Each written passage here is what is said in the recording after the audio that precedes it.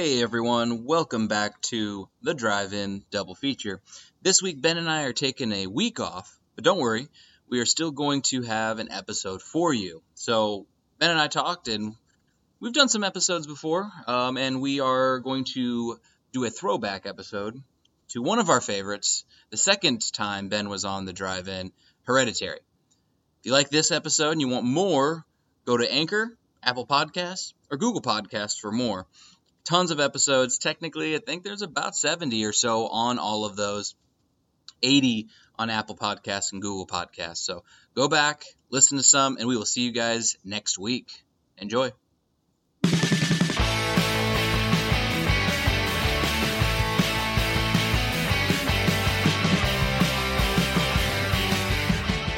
Hey everybody, welcome back to another episode of The Drive-In. I'm your host, Aaron Lopez, and I am back after a week off. Apologize for missing last week.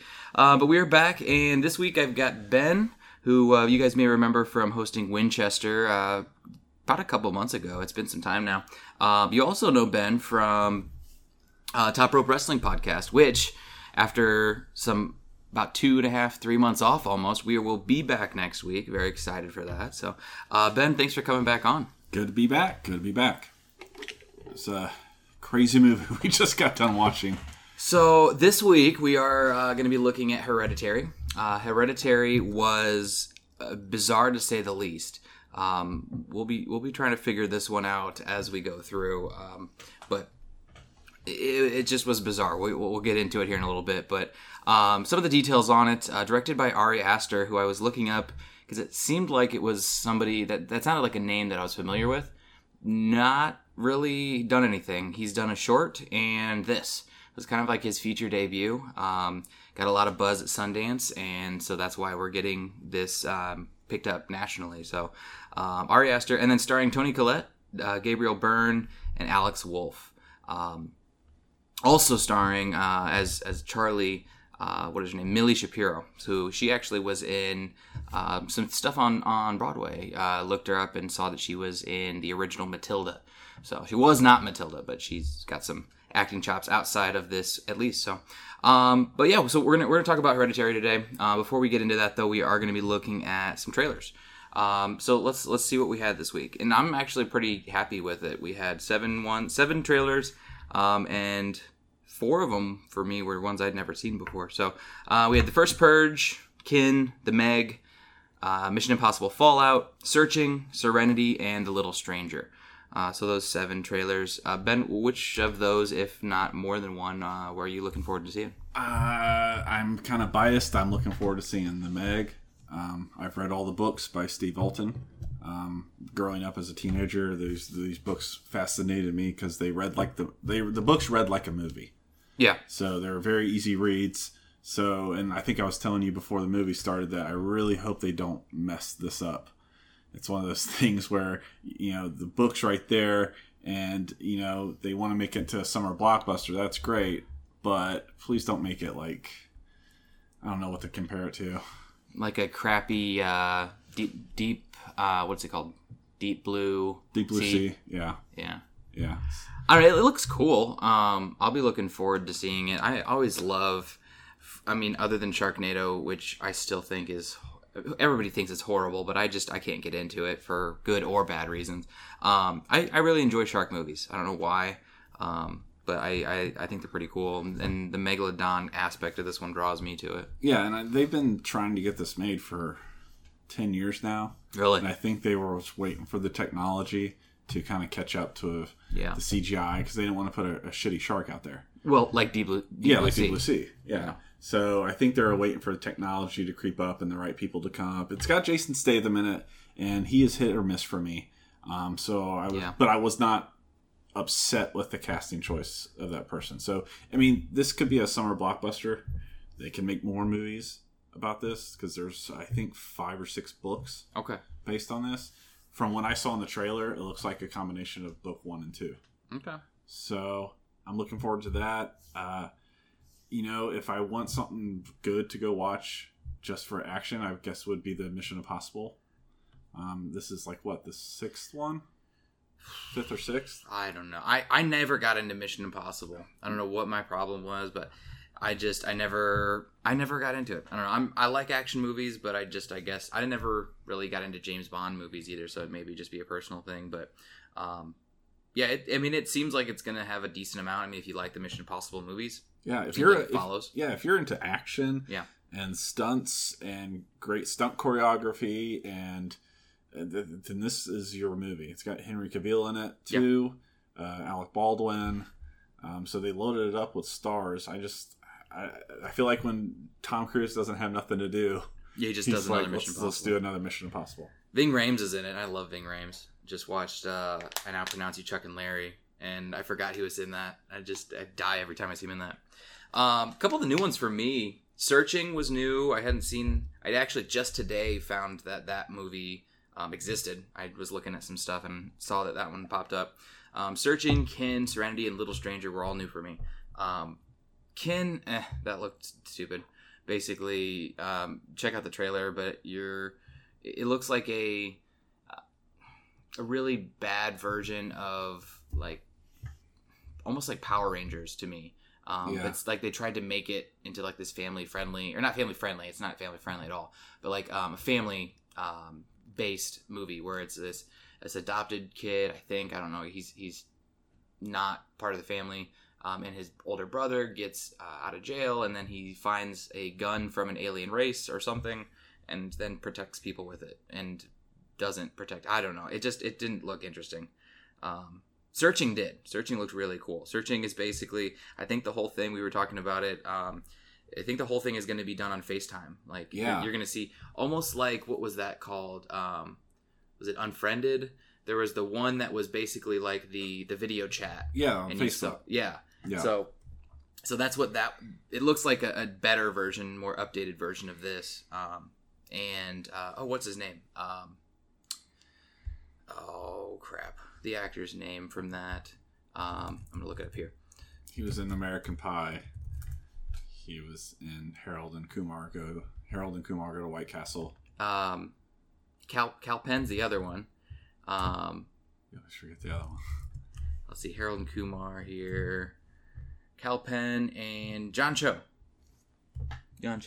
So, he's in it. It's weird because I always see him as this younger guy, and now he's got this older, in the movie at least, he's got this older daughter who's in like high school. And it's like, John Cho is not old enough to have a daughter in high school, but actually he is. So it's kind of weird.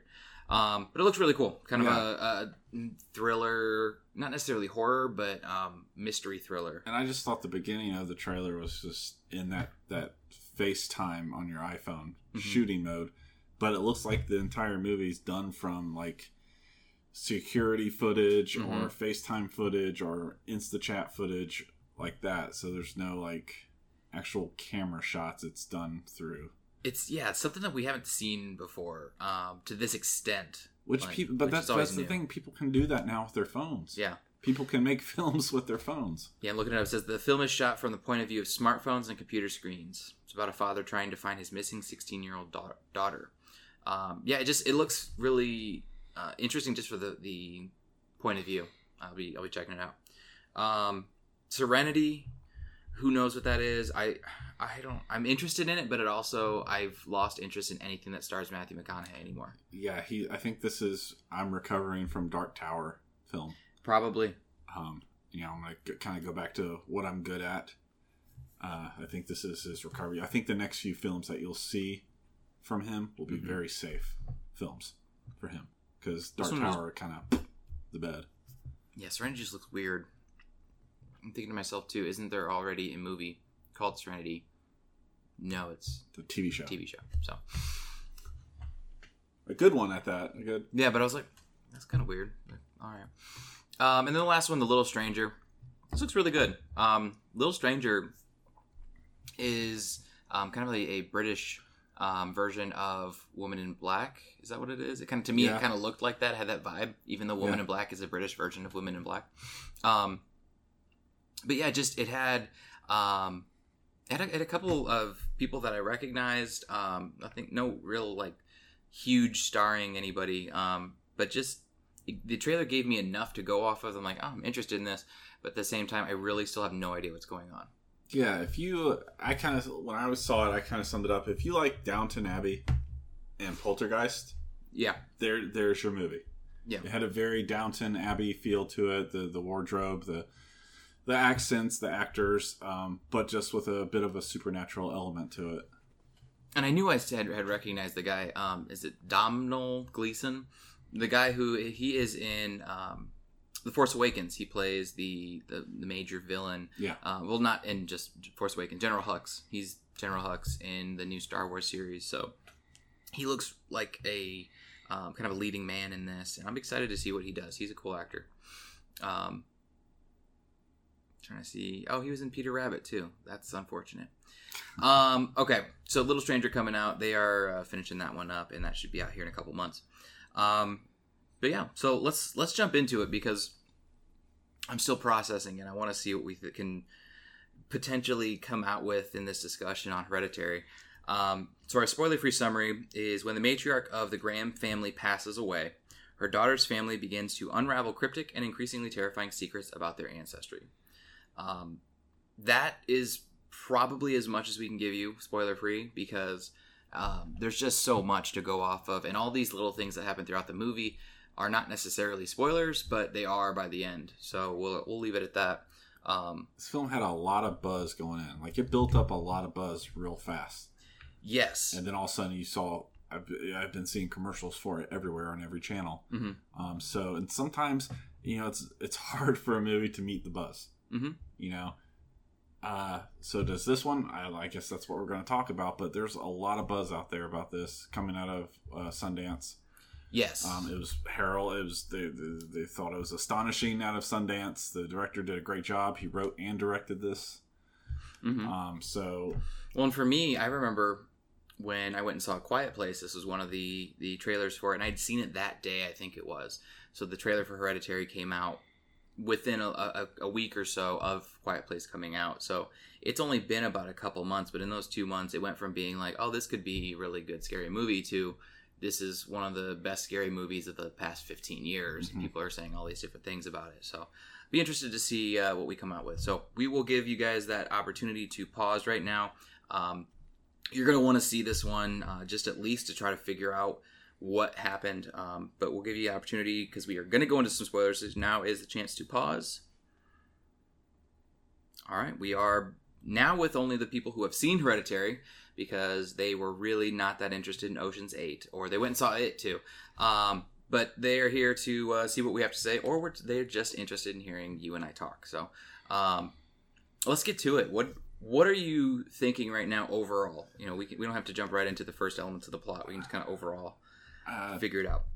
I don't know what the hell we just watched. Like, it had so much to it, mm-hmm. and it was this we were talking about before, like this slow, dreading, impending something that we're going towards the end of the film, and it didn't let up. It was just like a never-ending roller coaster of loops and drops, and not a lot of jump-out scares. I don't like that stuff because I feel like that's cheap. There really were not many of them. But, even the build-up, yeah. They had a handful of build-ups to jump-outs, but they didn't do it. They didn't go down that. No. They actually respected the script mm-hmm. and the direction of the director. A lot of long shots, one camera angle shots mm-hmm. to build tension.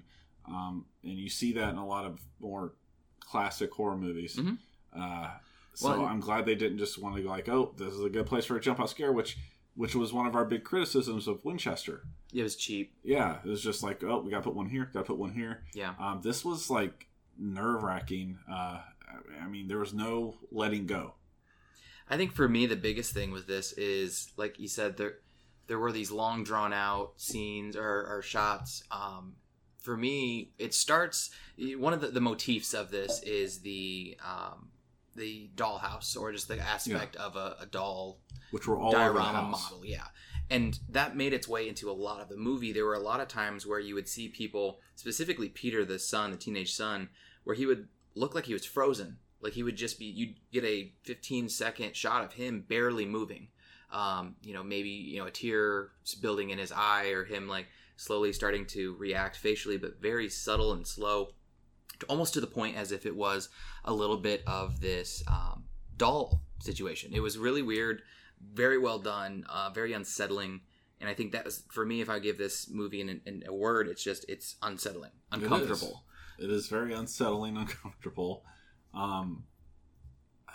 Even that first shot, the first thing that pops up on the screen is the obituary. Mm-hmm. I like how they did it. It wasn't like a caption. It looked in red like an obituary. Mm-hmm. And then they go into this shot of a model, and then he zooms in, and the model fades into what's we know as and that's life. Cool. So the movie starts with this obituary, essentially just talking about the death of Ellen Graham, which is the grandmother. We find out very shortly, and we see this room filled with these models. We find out very quickly that the mother is creates them. She is being commissioned to create these for this art gallery.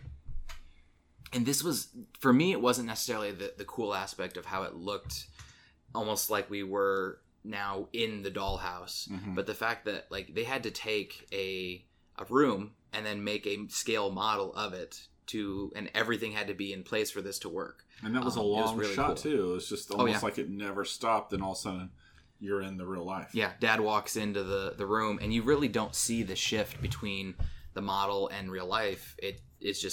It's seamless. It's really, really cool. Really well done. And so the first thing that we see is this. Well, that's something too I want to see. Did you catch anything with those models in that opening scene? Because I think they gave away a couple things in that opening like pan. I was looking to see because I was like, this is kind of weird, and I always thought like what I thought was going to happen is that it was all fake. Because I knew that dolls and models were in this, so I wasn't really sure what to expect with the movie. So like all these things that I was playing around with, I'm like, oh, this is going to be like Charlie, the little girl, is playing with things, and she's going to end up killing people in real life because she's playing with them. I had all these different theories going into this. So I thought actually, okay, what's going on in these dioramas right now? Because I want to see, what was going on. And there was one specifically, where the living room was on the bottom of this model, you see something on the floor of where the living room is, and there's tables knocked over or chairs knocked over. I missed that. And I was like, that's weird. And then when it happened later and you see the dead body on the floor and you have all the chairs and everything knocked over when Peter's looking, I was like, oh, they're giving away half the movie without really giving you anything. I would say 80% didn't catch that because I didn't even catch that. They did a good job of me focusing on where they wanted me to focus. I didn't see this, but I want to know if the telephone pole diorama was in the room beforehand. Yeah. Because I'd be curious, like maybe tucked away in the back or something, but I don't know. It was cool. I enjoyed the kind of foreshadowing there. But then we get into the funeral. They find that the little girl, Charlie... let's kind of establish the family because we're probably going to talk about their names. We have the mother, Ellen, the grandmother Ellen, who's passed away, whose funeral they're going to. She plays a major role, even though she's not in this movie really at all. We have Annie, the mother, Steve, the father, Peter, the teenage, probably like junior, senior, teenage boy, and Charlie, the 13-year-old daughter. Mm-hmm. So Charlie, they're trying to find out where Charlie is. They're not really all too concerned, but they're like, did she sleep in her room last night? It's like, I don't know. She didn't. She was in the treehouse. A great treehouse. Yeah, it's a cool treehouse. I was like, wow, that's like professionally made treehouse. I was jealous. I mean, there are people that don't have homes that look that nice with that treehouse that they had. There was something. What was it? For me, I thought it was pretty cool. So the treehouse is. We see that it plays a major role in the movie. Yeah. Throughout, but like for what I thought was interesting is that our first view of it was on the outside. We got this outside view of it. As we go into it, they really don't give you a whole lot of the details. They don't want you to see like the whole thing until we eventually see it at the very end. Mm-hmm.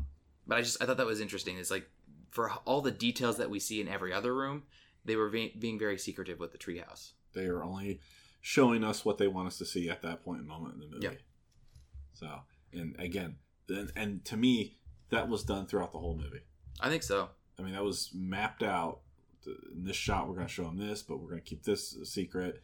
Whereas, some of the movies that come out nowadays, you can pretty much put together the plot within the trailer. So I was very pleased with how they just gave us little breadcrumbs. Yeah, and the first major one that we get from the grandmother, or about the grandmother, comes in the eulogy. Yeah. So Annie is giving a eulogy at her mother's wake, and she is talking about, my mother was a very secretive woman. It's not a very glowing eulogy. It's kind of like awkward. Like, I have to do this because I'm the only one that is here to do this. And she's like, it almost feels like, there's a line, she said, it almost feels like a betrayal talking about her now. She's talking about how her mom had all these secrets and rituals. And it's like, to me right away, that line, no one says that they have all of their personal rituals. Yeah. That was like a huge giveaway. And there was a lot of these throughout the movie where I was like, okay, well, clearly something's off. But with the fact that she said that her mother had all these rituals, I'm like, oh, so she was in a cult? Like, I immediately was thinking cult. Yeah. Also, the little breadcrumb of where she, at the beginning of the eulogy, she said, I'm glad to see that she had all these people that I didn't know about come these new faces to her funeral. And these strange but new faces. And it's like, well, yeah, that's her. We come to find out that's probably the same people that were at the end of. Well, and I know there was one specifically outside of Joan, who we find out later has a connection, is when they're at the funeral, Charlie is at her grandmother's casket and looks over her shoulder and sees this guy who's smiling at her. Creepy. Very creepy, weird smile. That guy was in the house. Yes. Because we saw him later. And then the one woman went up and put some type of oil or something on the grandmother's lips, and Charlie noticed that. Yeah, that was one of the things that never really came back. Like, is that? I almost feel like that's kind of a tradition. I want to say like I've heard of people doing that, but I might just be making that up. Like, but they didn't draw back to her ever. Mm-mm. Definitely the guy with the smile, because his smile was seen later on, very clear. You weren't going to miss that one. But the oil, yeah, she's noticed that she put oil on her lips and then walked away, and no one else noticed. Apparently, Charlie very clearly saw it. No one else did. I didn't know if there was anything to that. Yeah, I'm not sure. And we kind of start to get the sense that Charlie is a little bit odd. There's something off with this kid. She's a little bit odd. She has little knickknacks and things that she carries around with her. She's really into candy. Like yeah, she first loves couple candy. Of scenes, she's eating a chocolate bar, she's eating M&Ms, and she's just a little quirky. Yeah, the candy. What was the other thing? Because that's when they get noticed. Because the dad comes up to her and says, "That's not peanuts, is it?" Yeah, and the mom. And I thought that was cool that they. Because there's so many different ways you can do this. If somebody has a peanut allergy as a character, you can do it one of two ways. You can either go about it the way they did, which is subtle, like, oh, the kid's eating candy, and then mom says to the dad, Annie says to Steve, she's like, that doesn't have nuts in it. To me, that would be the more natural way to do that. Not, oh my gosh, my child has a peanut allergy, or like slap it out of her hand or something. Like, we're like, okay, you're making a big deal out of it. Now this is going to be important. The fact that they just talked about it the way they did, I was like, oh, okay. Very much does become an issue later on, but we don't get the telegraph of it, at least. But you can definitely tell within the eulogy that there's a strained mother-daughter relationship, and you kind of get that same feeling between Annie and specifically Charlie. We don't see a whole lot of Peter early on, but the mother-daughter relationship, again, between her and Charlie seems to be strained as well. Yeah, so we go from the funeral to back to the house, and the family's coming home, and I think at one point the mom goes up to talk to Charlie, and she's very upset by the fact that grandma's not there anymore, and she even makes a comment to, who's going to protect me now? And the mom's like, you're being ridiculous, I'm here to protect you. And so you kind of get a sense that in the eulogy, there's a strain between the grandmother and the mom. And then later, a few minutes later, you get this idea of like, okay, obviously that child was the grandmother's favorite. Obviously that child looked more towards the grandmother than the actual mom as a figurehead. So there's this weird family dynamic going on. Again, Charlie's just a little bit strange with her way of dealing with things and her communication with her parents. It's kind of weird. Yeah, and I don't want to sound insensitive to this situation if this is something with the actress, but it seemed like she had burns on her face, or some sort of deformity. And I actually looked it up to see, and I don't really see that on the actor. It's Millie Shapiro. I see that she may have something with her face, but it really seemed like in the movie it was like drawn out, like her cheeks had some like scars or something weird with her face, but they never really went into that. That was never seen. I don't know. I'm looking at pictures of her now, and she doesn't seem to have anything major going on. But then you see the bags under her eyes. It almost looks like she's wearing some sort of prosthetic within the movie. Yeah. She's different looking. Yeah. We were just having this conversation. Both of the kids don't look nothing like... I mean, I could kind of stretch Charlie and the mom looking similar. Yeah. Similar facial features or facial structures. Charlie seems to have a little bit of a family resemblance, but Peter looks nothing. Like, he almost looks of Indian descent, or something Middle Eastern almost. The actor Alex Wolff, but it doesn't seem to show anywhere else in the in his family. I'm looking to see if there's anything. No, he's born in New York, but he definitely has at least some features that kind of resemble somebody at least from the Middle East, and darker complexion, darker facial features. But you're not going to get that out of Gabriel Byrne. You can hear his thick Irish accent throughout most of this film. So that was, I mean, if I'm going to have any issue with this movie, it's the fact that I didn't buy that was actually their son. Yeah. I mean, that was weird to be like, that's actually something you're upset about. But to me, there were a couple times where I'm like, okay, so when are we going to find out that he was adopted? Or like, when are we going to find out? Because it was very clear as the movie progressed that, okay, he's important to something, as is Charlie. All these members of the family are very important. But it just didn't seem believable that he was actually... he did a wonderful job. Yeah. Perfect for the role, but the family setup just didn't seem completely believable. So they get done. We'll keep going on here. So the family comes home from the funeral.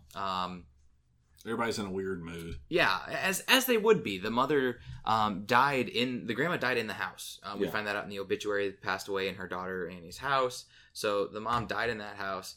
It's the first time after everything has gone on that they can come. They're back. The grandma has been buried, and they're going to try to go on with their lives at this point.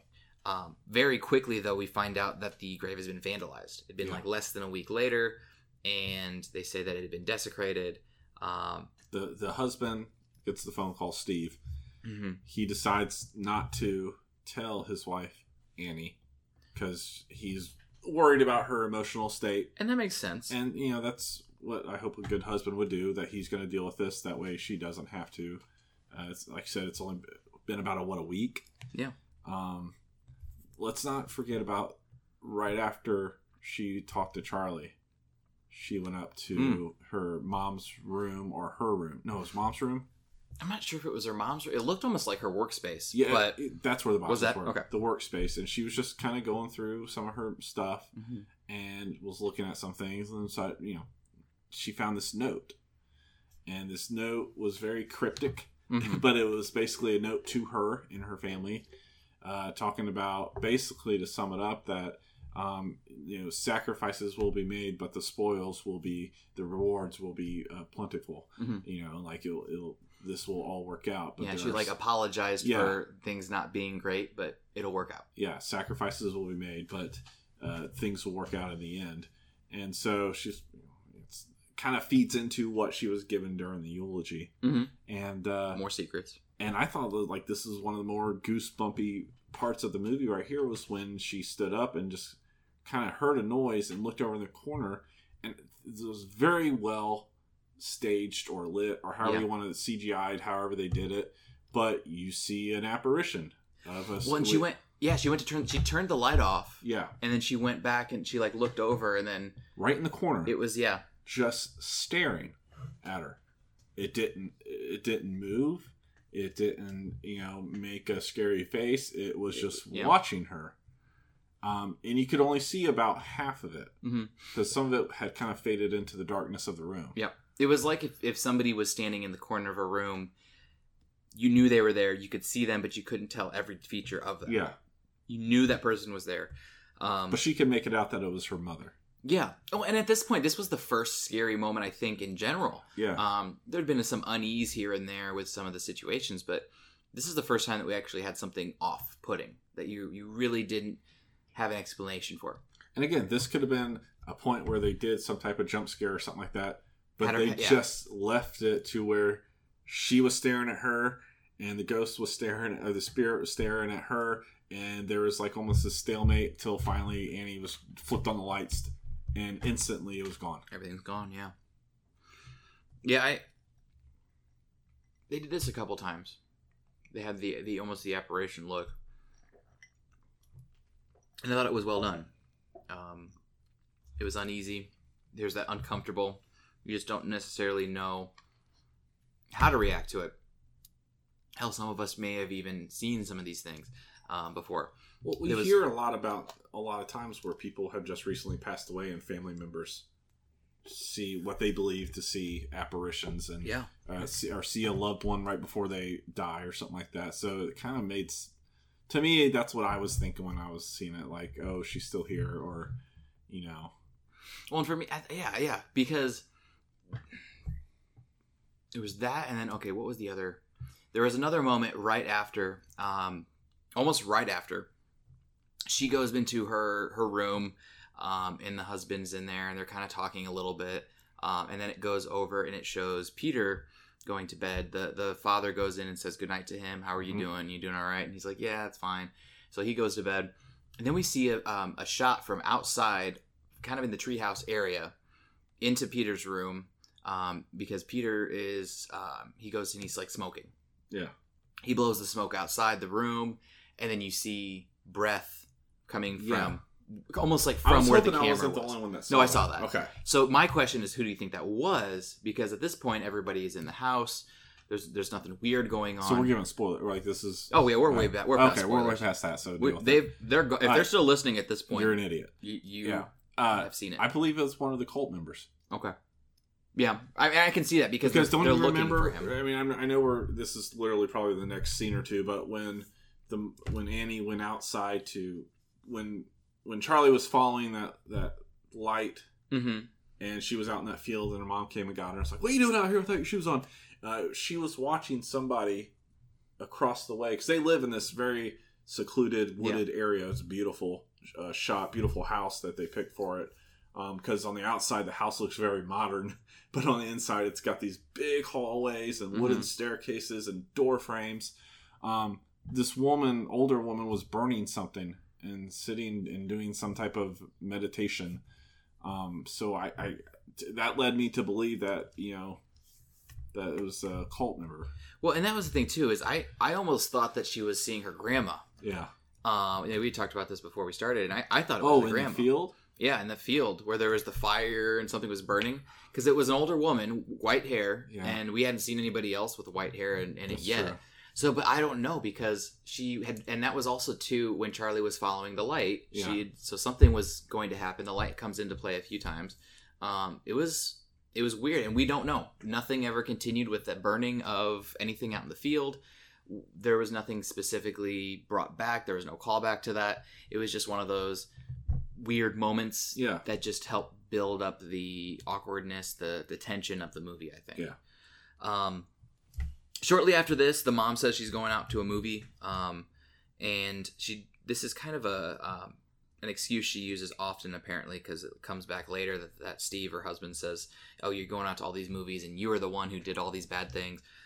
So she uses this excuse quite often, but at this point she's going out to a support group.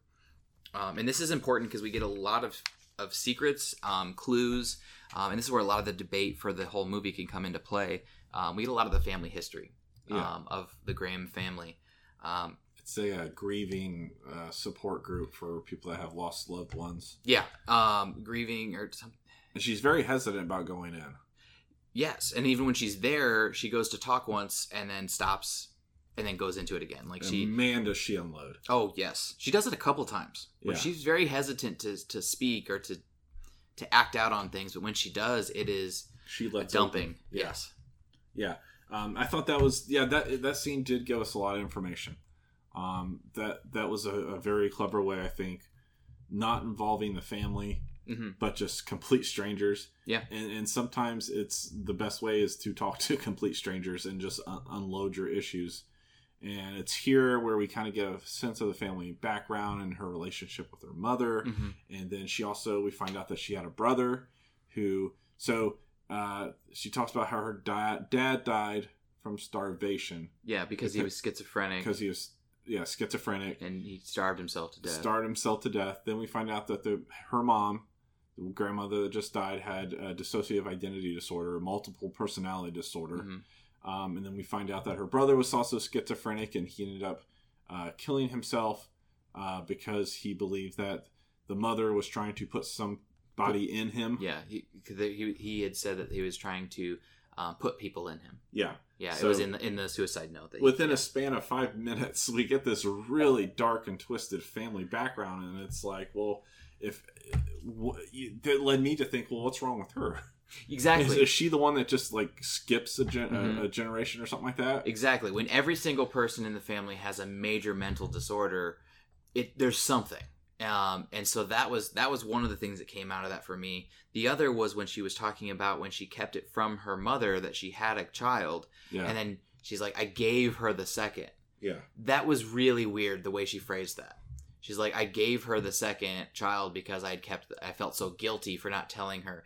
And so that's where you start to see so now the mother had something to do, at least partially, with how involved the grandma was with Charlie. But she even set up to the point where the grandma was wanting to breastfeed the second child, Charlie. Yeah. And it's like, well, that's a little much. Grandma. Yeah, it's a little much. And doesn't that scene end when she comes home and there's a diorama showing that? One of her models. No. That scene, that diorama was right after you saw the apparition. Okay. She was she was not comfortable. She looked over, she saw it, she turned it around, then walked out the door and shut the door. Yeah.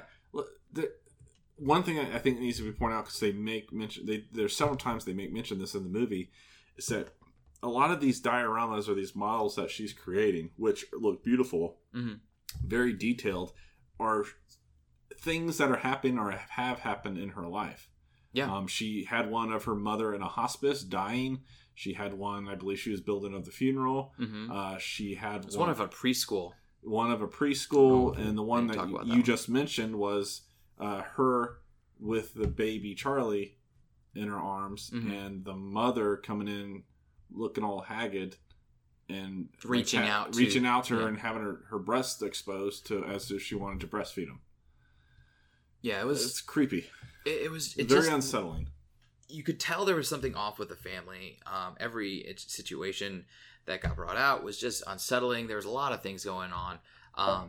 We'd mentioned that there were some things weird with Charlie. That the thing that really showed her off, and it played a big role, was her click. Yeah, she did like the TikTok clicking noise with your tongue, and she did this, and we didn't know why. It kind of gave me the impression that she also had some sort of a mental disorder or something, she was a little schizophrenic or there was a little bit something going on there. But we still, they never truly answered why she did that, but she did it a lot. She drew and she clicked. And it was, to the family, that was normal. Yeah. That was just like, she's normal. That's Charlie being Charlie. Well, the first time we hear it is it was when the mother's giving the eulogy. Yeah. And I was like, that's a weird sound. And then you see it's coming from Charlie. Yeah. The dad doesn't stop her from clicking, but he stops her from drawing. Yeah. Which was kind of weird. Which, I have a 4-year-old. Ticks and stuff is a natural part of a child. Usually they come and go. But that was very... It made it seem like the family was used to it. Yeah. Like that's just what she does, and we were fine with it, and we support her and all that. Yeah. And it was one of those things where there's something weird with the family that there's just an acceptance to. They turn a blind eye. And whether or not it's just because it's normal or because they're avoiding it, we don't know. But we do know that eventually a lot comes out that avoidance and not taking responsibility or not facing something is very much a family trait. We'll talk about that a little bit later. The next thing I have is the party, but that seems a little too far. I think this is about the point we start seeing about every 20 to 30 minutes of the film, they start showing words written on different parts of the wall in the house. And words that are not actual words. Yeah, words are more like occult-like, religious type words, just scribbled onto basically just the walls of the wallpaper. Yeah, there's the first one I remembered because it said Satan in it. It was Satany, Satony, and I was like trying to like play it backwards or things like that. And I was like thinking of things and nothing jumped out to me. And I was just like, there was all of these. You saw them come up. That was the first one. Then there was another one in Peter's room, and then 2 showed up later in the workroom. Yeah, yeah. And then there was a couple others later, even too, and I can't remember. But it was they started just showing it to you, not explaining it, but saying, "Oh yeah, that's there." So yeah, I think that now we can go to the party. At school, you start to see that Peter is really into pot. He has a pothead. He is a pothead. He's got some friends. One, with the first text message says, smoke a bowl later, and he's like, yeah. So there's that, and then you have later on it shows that he grabs some off of his desk, and he's trying to go to this party, and it's supposed to be this huge party. Yeah. So he tells his mom, he tries to get the car from his mom, saying, "Hey, can I get one of the cars tonight?" Fibs a little bit, Says it's a school party, yeah, like a barbecue. And mom's like, "Oh yeah, I guess that's fine. Take your sister." But she also doesn't completely buy him because she's pushing me. You got a drink? You got a drink? At that point, I know I'm a bit of ways removed from high school, but at that point, I'm like, yeah, there may be some drinking involved. So it's probably best if I don't take my 13-year-old sister to a high school party. And the fact that she keeps asking, "Are you going to drink?" but then insists that she takes the Charlie along, I thought that was weird. It just, if you had any worry if your kid was going to drink at a party or a don't gathering, let them take the other you don't think the younger one, who apparently was a freshman, I think at least kind of, you got that, 13 seems a little young though, junior high, because she said so she's young, "I'll take your sister." And she didn't even want to go. She didn't. She's like, "No, I'm fine. No, I'm okay." And the mom's like, "Nope, go. Which, again, is a little breadcrumb. Yep. We'll get to the whole of that later. But then also, too, it was weird because I think, it was clear that there was something off with Charlie, but I think that there was at least at very minimum a social awkwardness. She did not connect. She did not have the social characteristics to really make friends. She had no friends. Almost like if she had Asperger's or something like that. Yeah. Or some type of attention deficit or disorder or something. Yeah. You felt that. And then all like the mom pushing her, "You need to hang out with other kids your age." Yeah. So there were little, like, again, these little hints that they were dropping that something was off with this kid. But again, it was kind of weird that they never just came out and said it, or at least gave you a larger hint. You know what we just missed? Is that when she was at school. Oh yeah, well, that's important. And that is very important. That is very important. So I think it's a couple scenes before this party. Mm-hmm. And she's at school. She's fiddling around with this toy while taking a quiz. Yep. And the teacher's like, go ahead, and out of nowhere, a pigeon hits the window. Dies. And you see it in the trailer. Yeah. And again, what I liked about this, it wasn't a jump scare. You saw this bird coming for like 6-7 seconds before it finally hit. Yeah. And so it wasn't, it served as probably one of the quote unquote jump scares of the movie. But if you were actually paying attention to the scene, it's not a cheap jump scare. No.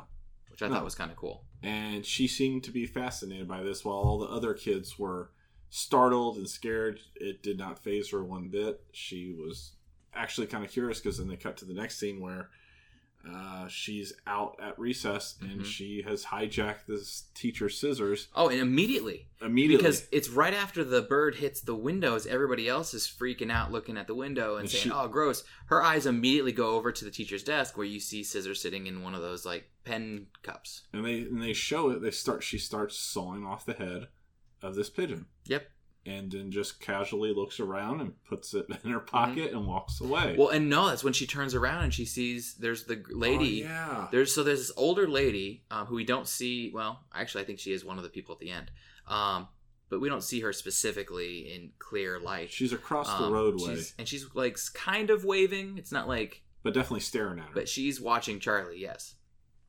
So yeah, there's that kind of weird moment, and she pockets the... She pockets the bird's head, which it's like, okay, we knew she was a weird kid, but now she's a really weird kid. She takes it home and she makes these little toys, and like almost like models, which it's kind of a fun way of her doing what her mom does. Yeah. But what she can do, she makes it out of basically junk, wires, cans. Yeah. And so she makes her own little models and she's got them all over her room. But yeah, so we see, and that's actually what she's doing when she sees the light the first time, when she goes out to the field. So, yeah, that was a few scenes back. So yeah, she cuts the head off of the pigeon, and that's gonna make its way into the scene that we're gonna be getting into. So the mom makes her go. Peter goes to the party, Annie insists that Charlie goes. Charlie says, "All right, fine, I'll go." And Peter doesn't put up much of a fight, which is probably the smart thing to do, but at the same time seems a little unrealistic. What he's going to do at the party. It seems like he'd be like, really? She doesn't want to go. Like, let's not push it. But he just kind of is like, all right, that's fine, I guess. He's not happy with it, but there's really no argument about it. So they go, and this is where we are on this, like, you can start to see there's some distance between where they live and anything else. Very rural. You see, and I actually found out that this was shot in Utah. I don't know if it was specifically supposed to be set in Utah, but you can kind of see at least that there's a lot of rural space. You got a lot of kind of unmarked roads that don't have any street lights and nothing. They're just these kind of desert back roads. It almost looks like. And as we're driving through, we see they drive past a telephone pole and they stop on the pole. Did you notice that the pole had the thing carved into it, the symbol? So the symbol, we haven't talked about this yet, but the symbol that makes its way into is that the first time we see it? If you're paying attention, no, because you see the necklace that Annie wears has it, and we see that she was wearing that the entire movie. Yeah. So the necklace she's wearing is also the same necklace that Ellen, the grandmother, is wearing in her casket. Yeah. But this symbol, it almost looks like a crown. There's three specific characters to it. Realistically, it's hard to explain, but it's this looks like a crown with a couple of groovy lines. Yeah, it's just this weird little symbol. It's on this telephone pole, and that's kind of weird. But they just focus on it, and it's not clear, but you can tell that it's been carved into this pole. Foreshadowing. Yes. We go to the party. Peter is very much in love with one of these girls, and he's like, "Hey, do you happen to smoke pot?" And he's like, "'Cause I got some really good weed." And she's like, "Yeah, there's a bong in the other room." So he's like, "All right, I'm gonna go." And before he says that, actually, it's important to see, in a very weird fashion, one of the girls in the kitchen, just this random high school student, is chopping up pecans. And she's doing it very, like, she's chopping the hell out of these things, which was just I thought that was kind of weird, how she was chopping them. I guess she didn't go to culinary school. No. But she's chopping up these pecans, and then it's like, a couple minutes later, Peter's trying to get Charlie just to hang out, because he wants to he's trying to score with his hot lady.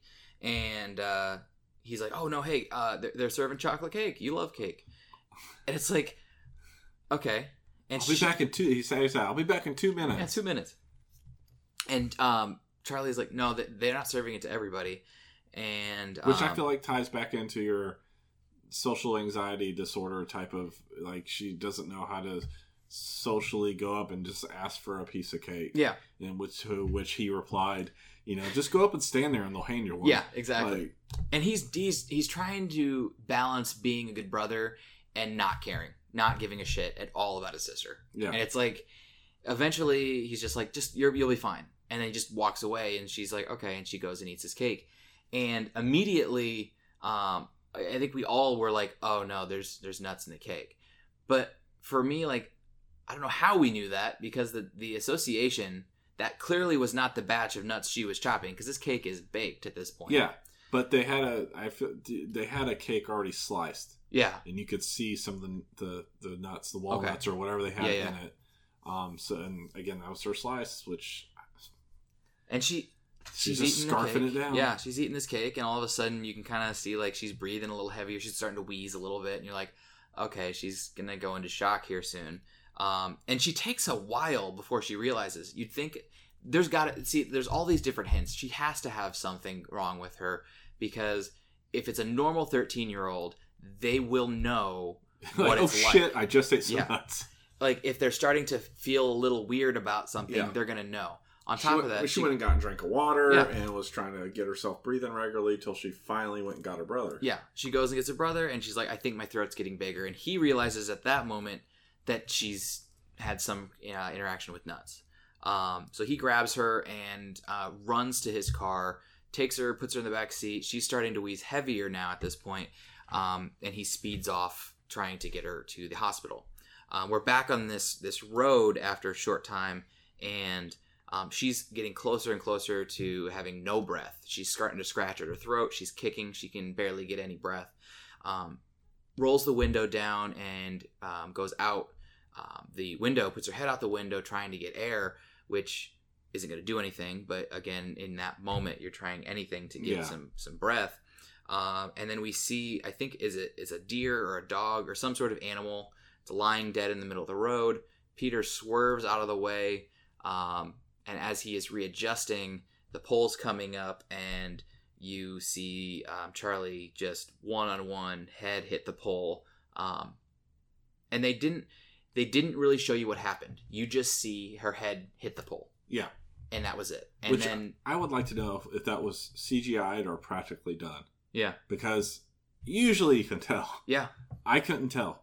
I don't know if that was they actually used a dummy or it was CGI done, because it looked super real. And it was, you didn't see the head splatter. You didn't see, flying off into the air. It was just like, boom. Yeah. Off the head goes, and then the body just kind of slumps down into the car. Yeah.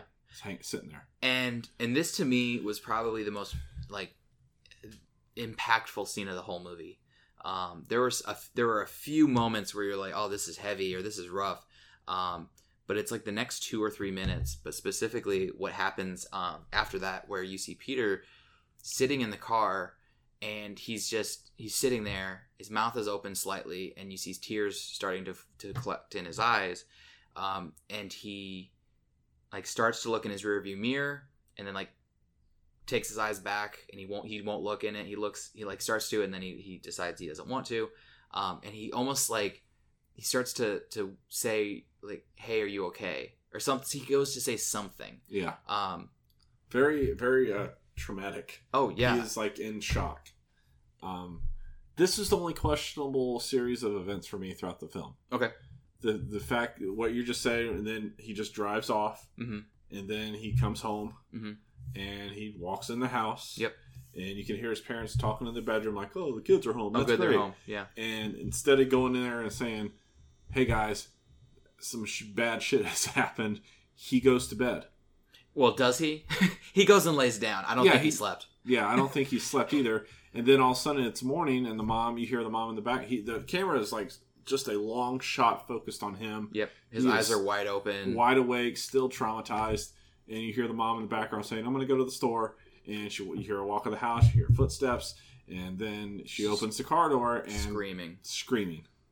That's the only, I don't understand what their reasoning was. I guess besides being just so traumatically, smacked in the face that he just couldn't deal with any of it. Because he didn't even go back to collect his sister's head. No, he just drove away and came home and didn't go to his parents or I don't know. I think there's to me there were two reasons for that. One, exactly what had happened was so traumatic to him. He was trying to save her life, and in trying to save her life, he killed her. Clearly not his fault, but it doesn't matter in a situation like that. I think the other aspect of it is what we find out later is that no one in the family takes responsibility for the things that are going on, and so I don't think he could have if he goes and tells his family what happened. There's more of this idea of we lose a lot of the disassociation between cause and effect in the family. So I mean, specifically as far as the script goes, I think that's why. As far as a real person, I think that he was just so much in shock, and I don't think Peter ever truly recovered. I don't think he ever got out of that shock. No, because he's so slow to react to everything. Because if you're looking at it from the point of he is like so deep into shock that he is just going through the rest of the series of events of, okay, well, that just happened. Now I'm going to drive home because I got to get home. When I get home, I got to go to bed. So it's almost like he was just like going through the motions of what he was originally supposed to be doing. And this is a very traumatic situation because the mom, then we hear her crying, and she's like just besides herself. We see her in her room, literally just can't control herself. Toni Collette did a phenomenal job of this, portraying the emotions. You hear her saying, "Oh, I just want to die. I can't. It hurts so bad. I can't take it. I just want to die."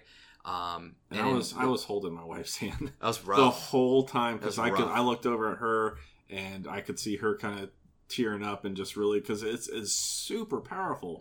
And I mean, death is hard, but then when you introduce children to it, it's like, and oh gosh, she kept screaming, I just don't want to die now. I just want to die now. Yeah. And well, and then here we have to add some unsettling nature to it, is that we pan from where she and Steve are like collapsing on the floor of their bedroom into the hallway, and Peter's just standing in the hallway. It's very stone-faced again, just no reaction, no emotion, and he's standing there. And then we progress to the funeral, the actual burial, where they're lowering the casket, and again she is losing it, and everybody else is very stone-faced, just very solemn at what they're doing there. And then we see the next major aspect of it is that we see Annie saying that she's going to go to the support group again.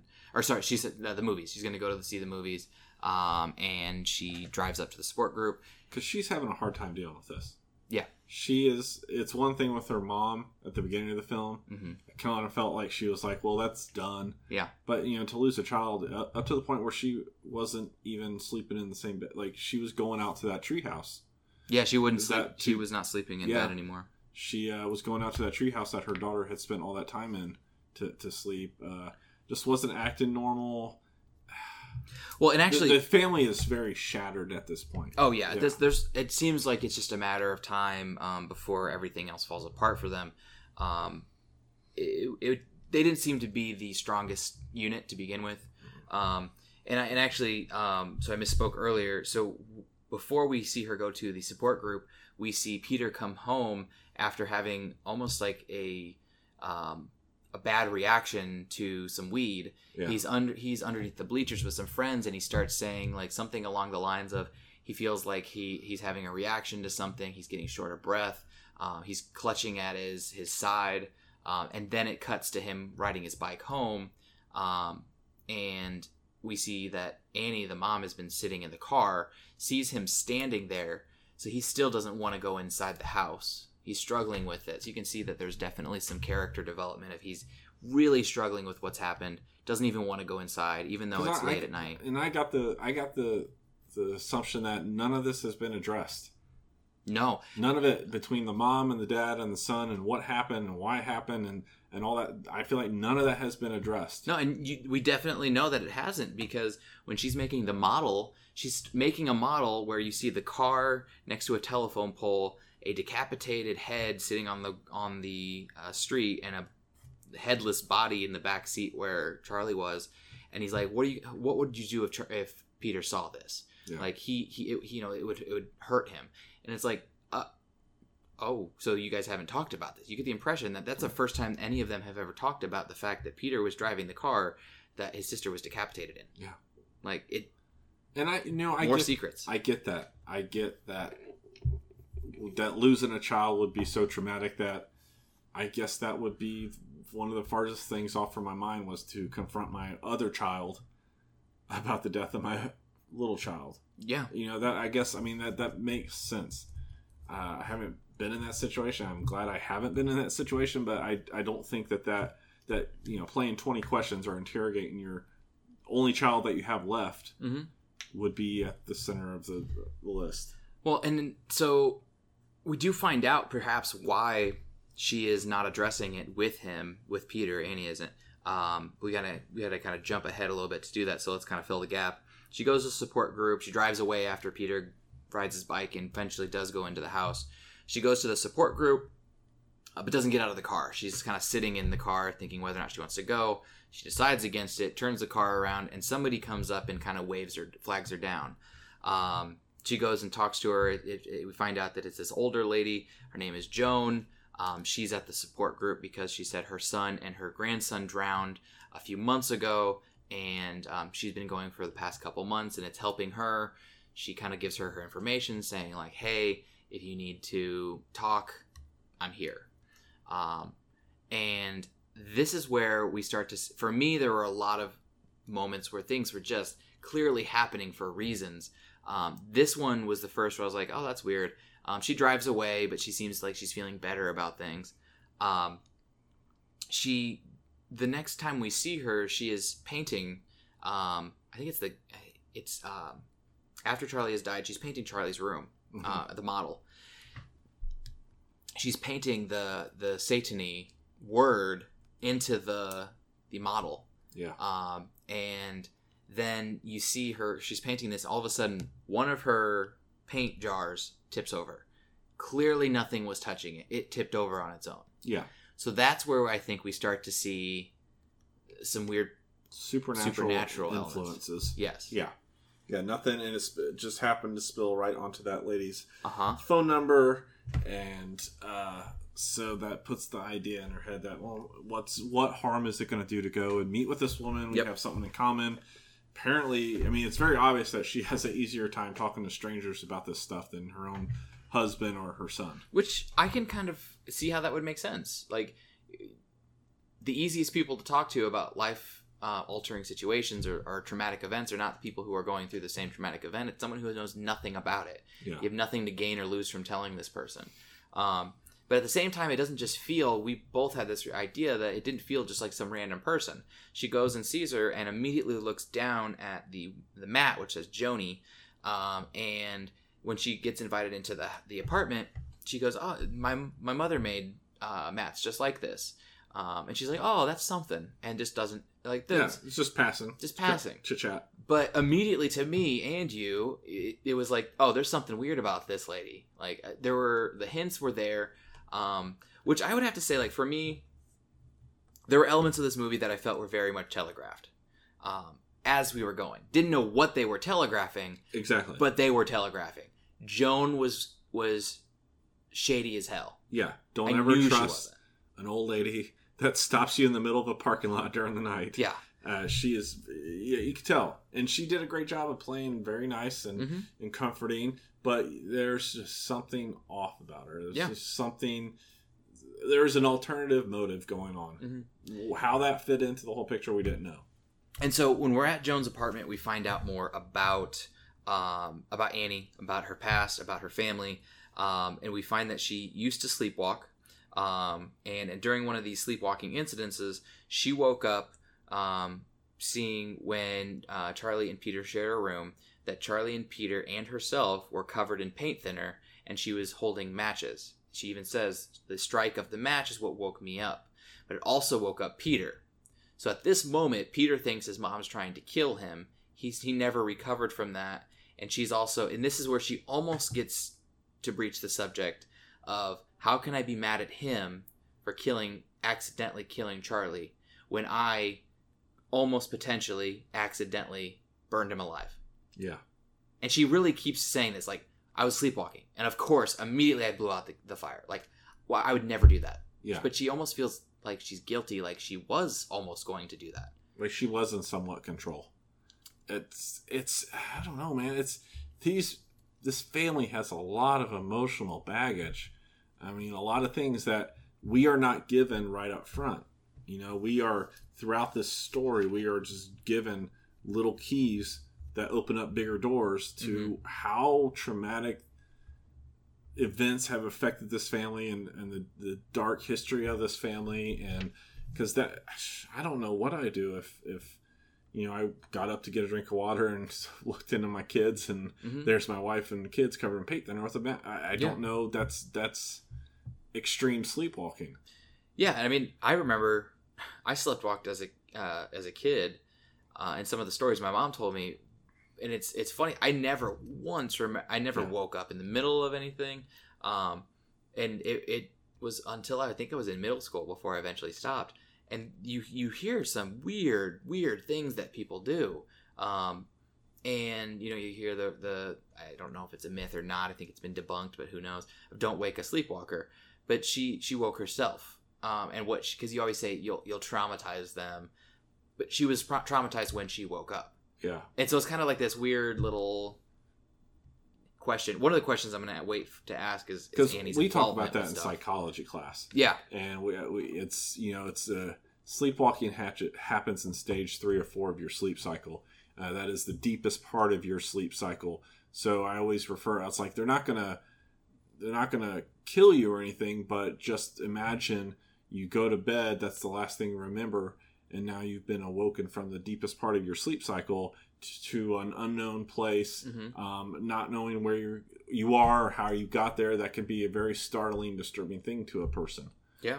So, that was very weird. That I don't know. And she made very clear that, well, it doesn't happen anymore. Yeah, I don't do that anymore. I'd have to start time. If that happened, I'd have to start tying my wife down to the bed for a fear of my kids' life. I mean, that would be a very... Well, and she was even saying I could never convince him otherwise. So he didn't trust her anymore. So there's definitely a trust issue there. Well, that's all been shattered now that he killed his sister. Yeah, and so now, so the family unit is breaking apart. So at this point, we see this is Annie is back and working on things. She goes to the art store, and she comes out of the art store, and this is sometime later, but she comes out of the art store and she looks over and she's like, "Oh, hey!" And it's Joan. It's Joan. Jones, and what Joan is doing in the parking lot is she's putting looks like chalkboards, into the back seat of her car. In the trunk of her car. She is just so excited to see her. She's excited. She's in a good mood. Yeah. And so she explains to Annie that she's going to think it's crazy. She wouldn't believe it if it was someone else telling her. But at someone had told her, "Hey, there's a medium that you need to come and see, and I'm trying to take care of this and just get her involved with this." She's like, I don't want to go. And she's like, "Oh no, there's skeptics coming. There's scientists coming. You need to come to this." So Joan's trying to then convince Annie to go through this seance, go to this medium, or at least come back to her apartment so she can explain it further. And this actually reminds me of something that we never talked about. There was a very small moment where you see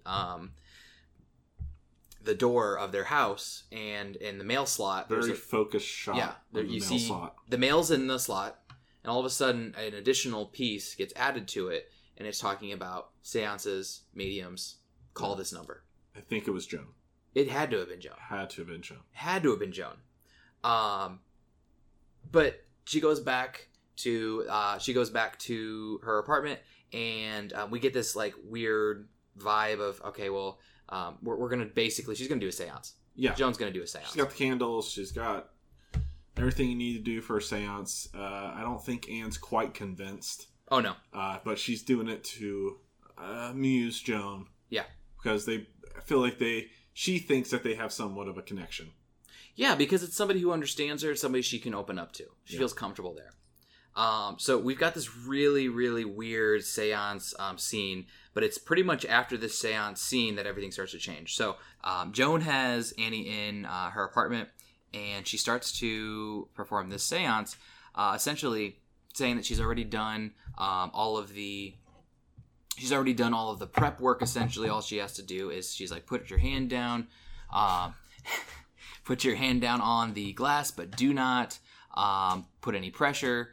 And then she starts talking to her grandson, saying to the grandson, if you're here, can you move the glass? And the glass moves quite a bit, which I thought Toni Collette did an awesome job of portraying exactly how you would react to this. Like, if I'm sitting here and I say, like, hey, so-and-so, if you're in the room with us, move this water bottle, and the water bottle moves a foot to the right, I'm going to jump and freak out a little bit. And she did. It was very believable. Because, again, she went in being not believing. She was to the point of amusing Joan. Mm-hmm. And again, total skeptic. And both you and I have an acting background. Mm-hmm. The amount of range that Toni Collette has showed in this movie, she needs to be nominated for an Oscar. They have said that it depends on what else comes out over the next year, because we're still a long ways away from Oscar season again. But a lot of people forget that Get Out came out around this same time a year ago, and it got a lot of Oscar attention. I don't know if it's the movie itself will, but she deserves a potential nomination because it was phenomenal. And she was just so startled in this scene that, like, she didn't know. It almost felt like she didn't know what to do with herself. Mm-hmm. Like, she just. As the scene progressed, she just had to get up and go. Yeah, it was a split between being scared and also being a little happy that this was happening because, you know, you realize what's the first thing that pops into her head? Yeah, it's I can make contact with my child too. And the fact that Joan has continued to call it this, she is acting as if this is just this little boy who's her grandson. She's just so happy to talk to him again, and it's a positive thing. And she's like, "Oh, you shouldn't be scared. You know, it's just Billy, or I can't remember the name of the grandson, Sam or something like that." But yeah, it's really interesting because every time something happens, she reacts, but then she almost laughs and giggles a little bit, but then you could see fear. Yeah. It's a weird combination. But eventually the grandson starts to write on this chalkboard and writes, "I love you, Grandma," or Grammy, or something like that. And at that point, it's too much. And he's like, "I can't do this. Thank you. I need to stop. We need to stop." Is this the grandson? No, not a chance in hell this is a grandson. Is this what we're going to eventually I don't think there is a grandson. Yeah. Bullshit. I kind of believed it a little bit at that point. It was still I was still kind of, a little skeptical that Joan was actually who she said. But by the end, no, there is no grandson to me. No. This is all done to get Annie in a certain position. Yep. Everything has been them playing with this family. It's nothing to do with anybody else. So this leads us to this huge fight where we start to see a lot more of Annie's real feelings, a little bit of Peter's real feelings, and they sit down to have dinner. And Peter, it's quiet, it's completely silent. Peter eventually breaks the silence by saying, like, "Hey, Dad, this is really good," and like they're eating chicken or something, and it's just. And real quickly, Toni Collette is the star of this, but Gabriel Byrne is the MVP. I mean, he is the rock of this family throughout the whole film. He's the one that's consoling the son. You never once throughout most of the film see any interaction between the mother and son that's in a positive, supporting, paternal role. Oh, yeah. It's the father. It's the father that's there consoling the mother. It's the father worrying about her. It's the father that's, talking to the son saying, "Hey, it's going to be okay. We're going to get through this." So to me, he is like the unsung hero of this film because he is just the constant in this. He's the only thing that's okay in this household. Yeah, and because he doesn't really show any signs of breaking while everybody else around him is crumbling down. You can tell he's taking on a lot. He does break at one point. It's after everything is pretty much gone to shit. But he does show a lot of signs of he's taking on a lot. He's getting more frustrated at one point. He kind of says, it's actually right before this dinner, he says to Annie, you can either... This is when he discovers she has built a model of the accident. Yeah. And he's like, "Come on, like, you can't do this. This is ridiculous." He's like, "Come down for dinner." She's like, "I'm going to make dinner." He's like, "No, I made dinner. Come down and eat it or not. I don't give a shit anymore. Yeah. Like, I just don't care anymore." It has taken a toll on him. Yeah. He's gotten to a point where he's just not he's the rock of the family, and he is up until really the last little bit of the movie. And he still isn't not the rock at this point. He's just kind of just doesn't care. He can't do it anymore for the entire family. He just does it more specifically for Peter. And it's during this fight where he kind of portrays that again. He's like, all right, we're done. We're not talking about this anymore. Because it gets to a point where Peter says, Mom, are you okay? And she's got the shittiest look on her face. Yeah. While he's the boy, because they're sitting across from each other, and he's sitting there eating the chicken, and he makes the casual comment to his dad, "Hey, Dad, this is pretty good."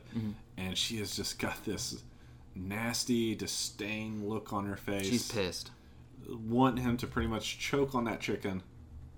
Yeah, and it's after he says, "Are you okay?" She starts like, "Well, why would I not be okay?" Like, and it's like they're toying about. No one's really trying to say anything. Yeah. And it builds up to them kind of just being kind of passive aggressive until Peter says, "Well, just fucking say it."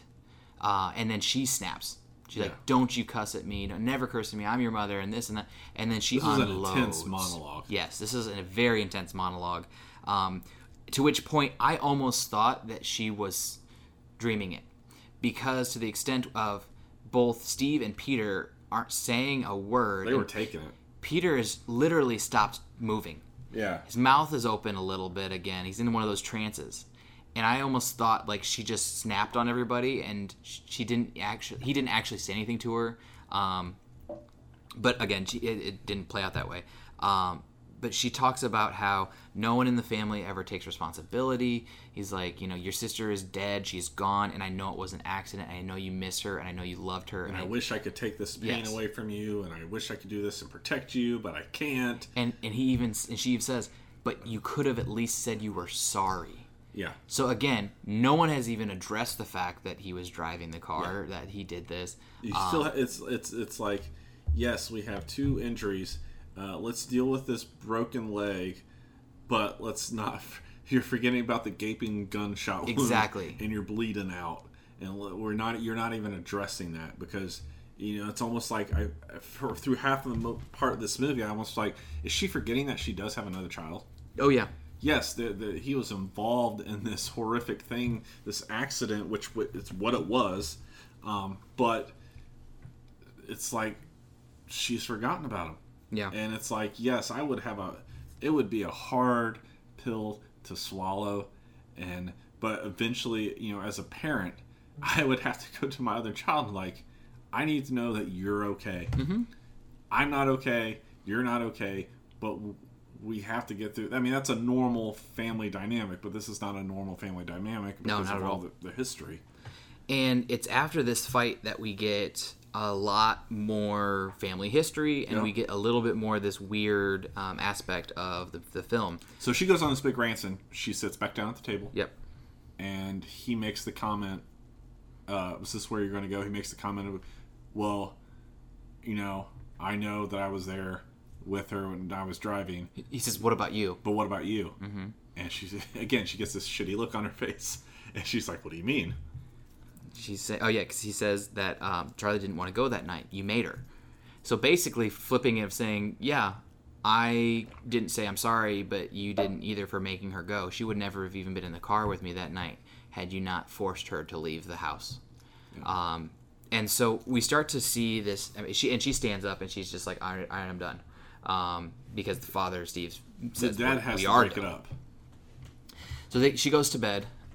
Which he did a really good job of portraying that, because every once in a while they would cut to his picture and he's just sitting there like biting his lip like, how much longer should I let this go on? He's the ref in a hockey fight. Yeah. He's like, they need to kick each other's asses for a little bit to get better. Because this is probably the most communication they've had since the child's death. I'd even say since Charlie was born, because after that it was a little weird, they said. Yeah, they definitely since the death. So he's letting them duke it out a bit. Such a hard position to be in. Yeah, and there are times where you can tell, like, he's like, oh, that one hit below the belt, but he's not going to say anything. It's not until they've both accused each other of being the reason why Charlie has died that he finally steps in and says, okay, we're done. It's almost like a grievance intervention. Mm-hmm. It's like, some harsh things are going to be said, but that's the only way to get it out. And that's Exactly. the only communication that's happening between this family right now, because she's not communicating to the husband. She's not communicating to the son. Mm-hmm. She is just dealing with... She's boxed herself off. Only person she's communicating with is Joan. Joan. So she goes to bed, Annie does, and she wakes up. She can't go to sleep. Real quickly, you know what the last thing I like about that scene? Yeah. Is they pan out. She walks off, they pan out, and Gabriel Byrne's is sitting there, and the son's sitting there, and Gabriel Byrne's just kind of reaches over and, pats him on the arm a little bit, like, hey, it's going to be okay, I'm here for you. And then and this is just the little things I appreciate in films, he cuts a piece of chicken and goes to almost eat it, and just like, everything that just happened was so painful and disturbing that, like, he almost bites the chicken, and then he just can't eat. Can't eat it. It's like I've lost my appetite. Yeah. I appreciate those little things that they put in. No, I saw that too. I like that. There's a lot of little subtle nuances that just portray reality. Yeah, they just could have pulled back and left them sitting there or patting him on the arm or whatever, and there's a cut. But it's like that was so hard to deal with that he totally lost his appetite. Yeah, I think that it's going to be an interesting. It's gonna be an interesting Oscar season next year for many reasons, but I really feel like they may potentially get a little bit of attention just because of how well it was done. The fact that Get Out actually got so many nominations and won a handful, I really think that it could, and because of those little things that you mentioned, it could get some attention. I think it deserves it at this point in the season. It's about time. They're for years the Academy has not really looked at the horror genre outside of Silence of the Lambs. Yeah. I mean, the Silence of the Lambs would probably be the last one. That there's not all. There are few among few, but certain horror films out there. There are performances out there that should be looked at. Yeah. I mean, Get Out is a great example. And definitely could be one of them. So as Annie tries to sleep, she rolls over a couple times and finally closes her eyes and opens them one more time to see a couple of ants on her pillow, which we have seen ants before. The last time we saw ants, they were covering Charlie's decapitated head on the side of the road. That was practical. Yeah. That looked great. Yeah, it was very well done. Because it was almost like, did it feel like that they made that scene feel like the next day or the day later? Because half of her face was already... Yeah, it had been... Well, it had been a day or so. Yeah. At the same time, though, too, if you have no blood coming to a body part, it's going to start to decompose fairly quickly. There's nothing giving it life. There's nothing. Yeah. So the decomposition is probably pretty quick. Because part of it didn't look like her. Yeah. It was very disformed. Yeah. So she sees ants. She goes and she sees ants on her blanket, and then actually sees a lot of them coming in through the crack of like in the window, and so she starts to follow them, and she follows them into Peter's room, at which point she sees Peter completely covered, almost and has ants coming out his eyes, his mouth, everything. Disturbing. Very disturbing sequence, and she starts to like scream without any sound coming out, and then we hear Peter saying, "Mom, what's wrong?" And she's standing at the foot of his bed. He's sitting up, and she was sleepwalking and dreaming the whole thing. And all those memories that Peter had traumatized as a child starts flooding back into his mind that, oh shit, she's doing this again. And he asks her, he's like, "Why are you afraid of me? Like, why are you so afraid of me? Like, what is wrong? Why can't we have a normal relationship?" And she's like, "I never wanted to be your mother." And then immediately grabs her face, like, why did I just say that? And the floodgates come open. We start to find out some more things about this family history, about how she tried to have a miscarriage. She didn't want to be a mother. She was afraid of being a mother. And a lot of it is because she didn't have a good mother as an influence. She didn't know how to be a mother. All of that could be tied back to her mom. Yeah. She said she tried everything to miscarry. Nothing worked, and she's glad it didn't. At this point, we go back to Peter, and Peter's sweating profusely, it looks like. And then we go back to Annie, and then I realized, okay, it's not sweat. I thought he was. and she looks like she has just been hit with a gallon of water, and so you can start to see like, oh, this is another dream. And it's the paint thinner concept, and then he, without them showing it, starts to burn alive, and she freaks out again and wakes up. So she inceptioned herself. She dreamed within a dream. Yeah.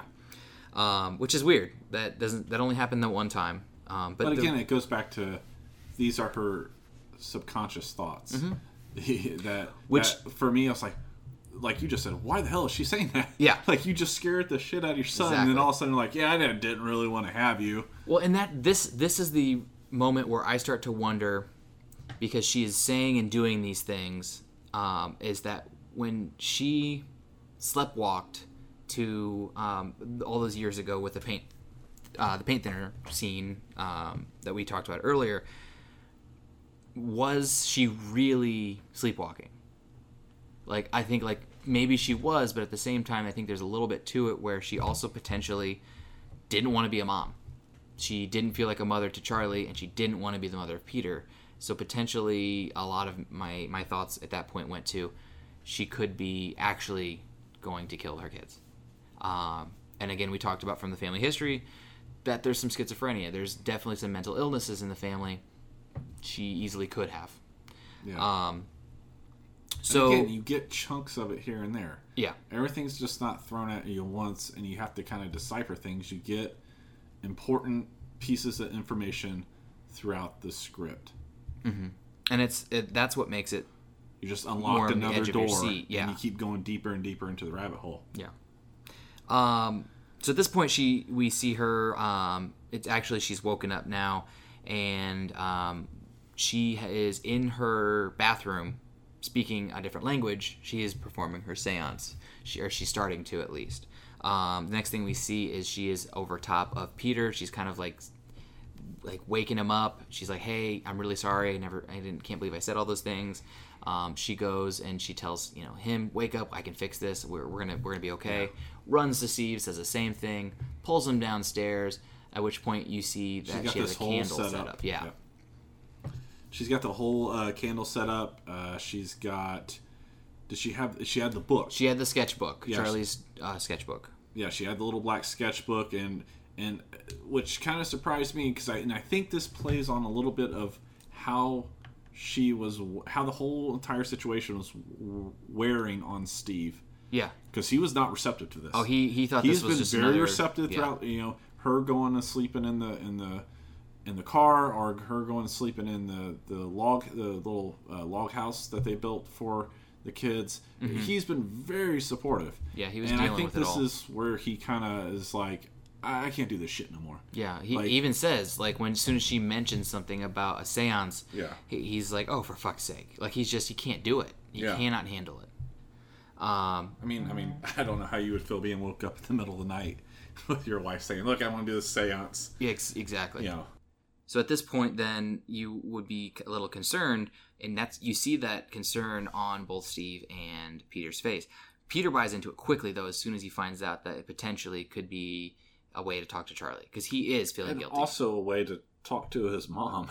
Yeah, she seems like things are going. She's like, oh, this is fine. Like, she seems more like this is going to bridge herself. The gap between us. Yes. Steve doesn't want any part of it. He eventually does it, though. At this point, they all put their hand on it and on the glass, very much like in Jones. And she says, Charlie, if you're here, move the glass just a little bit. And it goes like 3 feet across the table. Mm-hmm. It almost flies off the table. At which point you see Peter is freaked out. He's not liking this at all. Steve is trying to wrap his mind around it and understand what just happened. At which point she opens up the drawing book, the sketchbook, and asks Charlie to continue doing what she saw her doing earlier. And at this point, too, they never showed what was drawn earlier. There's later on where there's all the pictures of Peter, but that's after. But she's expressing to her husband, like, she was doing this like 20 minutes ago. Yeah. But she holds it up, and you kind of can see it. It looks like the car. Yeah. It looks like a drawing of a car, and that would be really, like, dark if they showed that the drawing that she drew was the car she died in. because that's what it looked like. And I don't know if I just saw something that looked like a car, and so I'm making that up, but I swear I saw that car, which almost was like a drawing version of the same car that they did it. But at this point, Steve slams the book shut because nothing's happening. He's like, "No, it's not. You're scaring your son. This isn't okay." And while all this has happened, Peter's somewhat distracted by something going on. He hears something. He hears something, and he knows. I get a sense that he senses that there's something not right in the room. Yeah. This is maybe getting a little bit out of control while mom and dad are sitting there arguing about whether to continue this or not, and the mom's pleading with the dad, saying, like, I just did this 20 minutes ago by myself, and it worked, and she's communicating with us, and dad's like, in his thick, roguish Irish accent, like, oh, fuck this shit. We're not doing this. You're scaring your son, and this has got to stop. And then all of a sudden, this glass cabinet shatters. And at that point, she's like, they're all a little concerned. Okay, this isn't... And she's like, even like, Charlie, like, are you okay? Are you upset? And then the fire of the candle it shoots up like there's like gas was just put on it, and then goes out and then comes back on again. And at this point, Steve is looking underneath it, like, is there a gas pipe? Like, what's going on? Like, what the hell just happened? And you hear this groan start to come from Annie. Peter's still very much afraid. Annie starts talking like she's Charlie. Yeah. She starts talking like she's a little kid. Peter's freaking out. He's like, Mom, you're scaring me. Stop it, stop it, stop it. Steve runs to grab a glass of water. He splashes her turns the light on, splashes her in the face, and she's like, what just happened? What's going on? At which point, Peter ugly cries into Steve's shoulder. Like, he loses it. And one of the things that we haven't mentioned yet that I love about this movie, and you just brought it up in this scene, is they use common sense. Yeah. A common sense thing to do would be to turn on the lights and go get something to get her out of this trance. We see too much in horror movies today where they do the exact opposite of what common sense is. Oh, let's just walk around in the dark here because it's totally okay.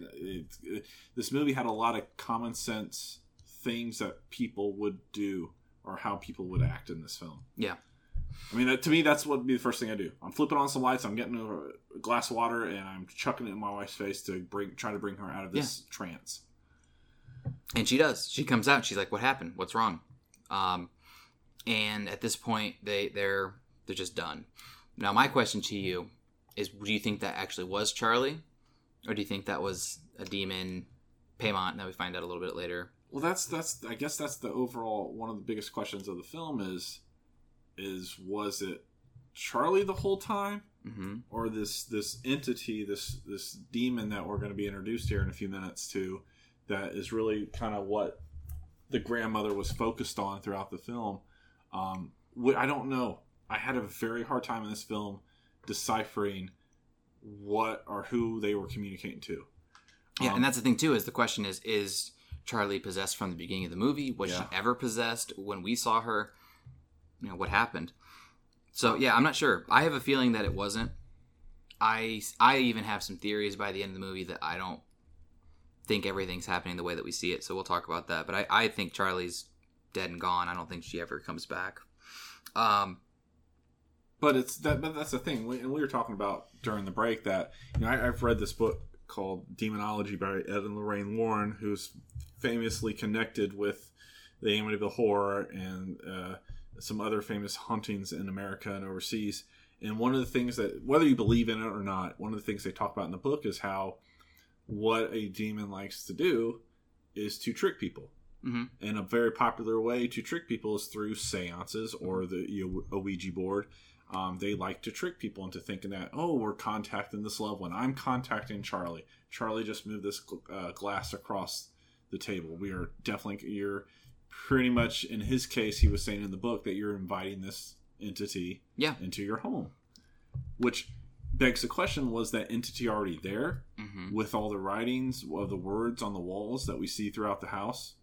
Yeah, and with the potential cult aspects of it, like, had they been there before? This is something that the grandmother conjured up. I don't know. I have trouble figuring out that.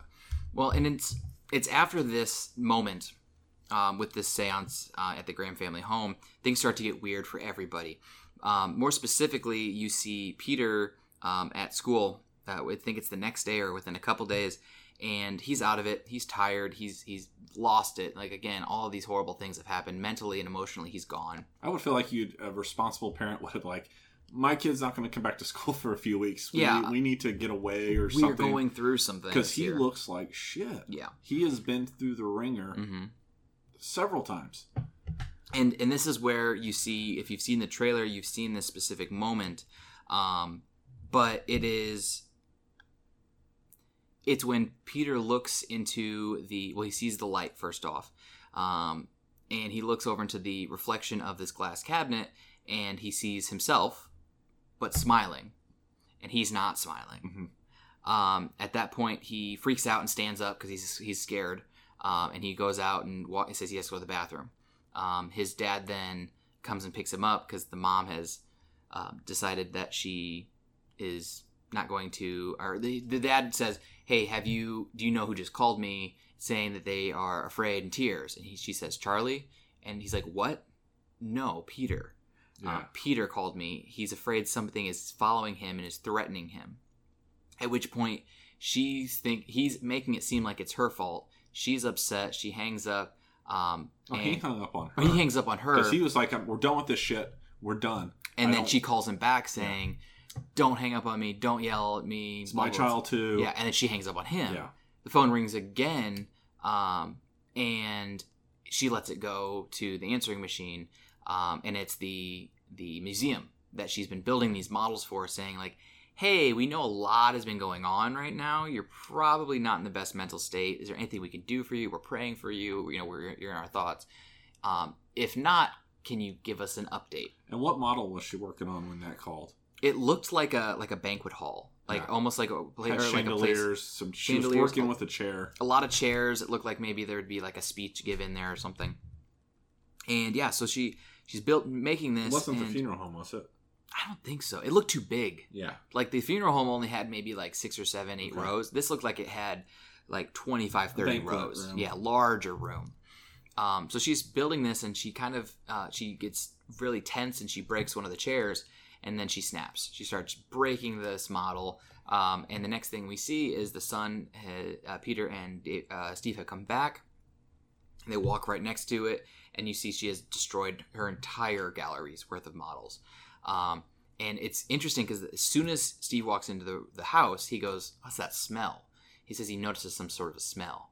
And he even comes into the room saying, like, hey, what do you smell that? What is that smell? And then he notices the models, realizes that she's kind of snapped. He's not upset with her. He was like, it was bound to happen sooner or later. He kind of realizes that he definitely it was fine. Because every time that there was some type of emotional outburst or event going on, she would go back to her work. Mm-hmm. She was constantly of her avoiding. Yeah. She would go back to the work. And at this point, that after she mentions or hears Steve mention about this potential like threatening force, she is starting to think about this. It's after she starts hearing these sketching sounds. She goes up to Charlie's room and sees something is drawing and flipping the pages and drawing in this sketchbook. That she finally like goes up, grabs it, and goes to the fire to burn it. She's like, she's trying to stop this. She thinks that there's a way away from it. There were pictures of what I appear to see as the son. They were Peter. You could see because the mole. Yeah, because he has a very distinct mole above his lip, and so they had the same. And did you notice how the eyes were X'd out? Yep, all the eyes had been X'd out. Yeah. In each picture, and and so you see that, and so she goes and she takes this. She goes to put it, and she decides that she's going to put it in the fire, but she's reserved. She's not sure if she wants to because it was her daughter's sketchbook, and she feels like it's her only connection still to Charlie. But she eventually throws it into the fire, and as soon as it catches fire, so does Annie. Like her arm catches fire, and the bigger the fire gets of the sketchbook, the bigger the fire gets on her arm. So she takes this to believe, as she says later, hey, I'm connected to this. It's as I should be because I'm the one who said it. She's like, I made a deal with this thing now, whatever it is, and I'm sorry, and she's trying to apologize for it later on. We'll get to that in a little bit. But she eventually pulls it out, puts out the fire, and realizes that it's not going to be that easy. She can't just be done with it. Which then leads her to... She goes back to Jones. Yeah, she goes back to Jones. I need some help. banging on the door. Joan, I got to talk to you. Joan's not home. We know where Joan's at. Joan's at school. We'll be seeing her in a little bit. But we do see the inside view of the house, of her apartment. It kind of pans from the door through the hallway and to the table where they had their conversation. Several candles lit. A lot of candles, a lot of sheets kind of hung up, and on the table, a triangle like carved into the table with Peter's picture in the middle. So some sort of a demonic ritual that has happened with Peter there as the central force. So then we go back to Peter. And Peter is in the kind of the courtyard. Yeah, it's kind of this outdoor area. There's kids playing soccer and eating lunch and just kind of hanging out. And she starts hearing someone yelling her name, or yelling his name, and saying, what'd she say? I didn't get where this. I didn't understand how this scene. So what was she doing? She was trying to. That's what it was. I expel you. She was trying to expel Peter from his own body, because at this point, remember, we very shortly after this, once Annie leaves Joan, she goes back home. She starts looking through her mother's stuff, and that's where she starts to see the connection of Joan knew her mother. She's got one of those old school 1980s picture albums where you put the picture in and you put the laminate over top of it, and there are several pictures of her mom and Joan hanging out together at parties, doing some ritual. Yep. And this is also where within that one of those books she finds out about King Paimon, who is the is this potential we find out one of the rulers of hell. He's one of the kings of hell. And so underneath that, you find out that in order to summon Paimon, you have to find a vulnerable male host. So they have to find He is the male form. Yes. So therefore, it would make sense to have another male form. And that's where I believe Joan was trying to.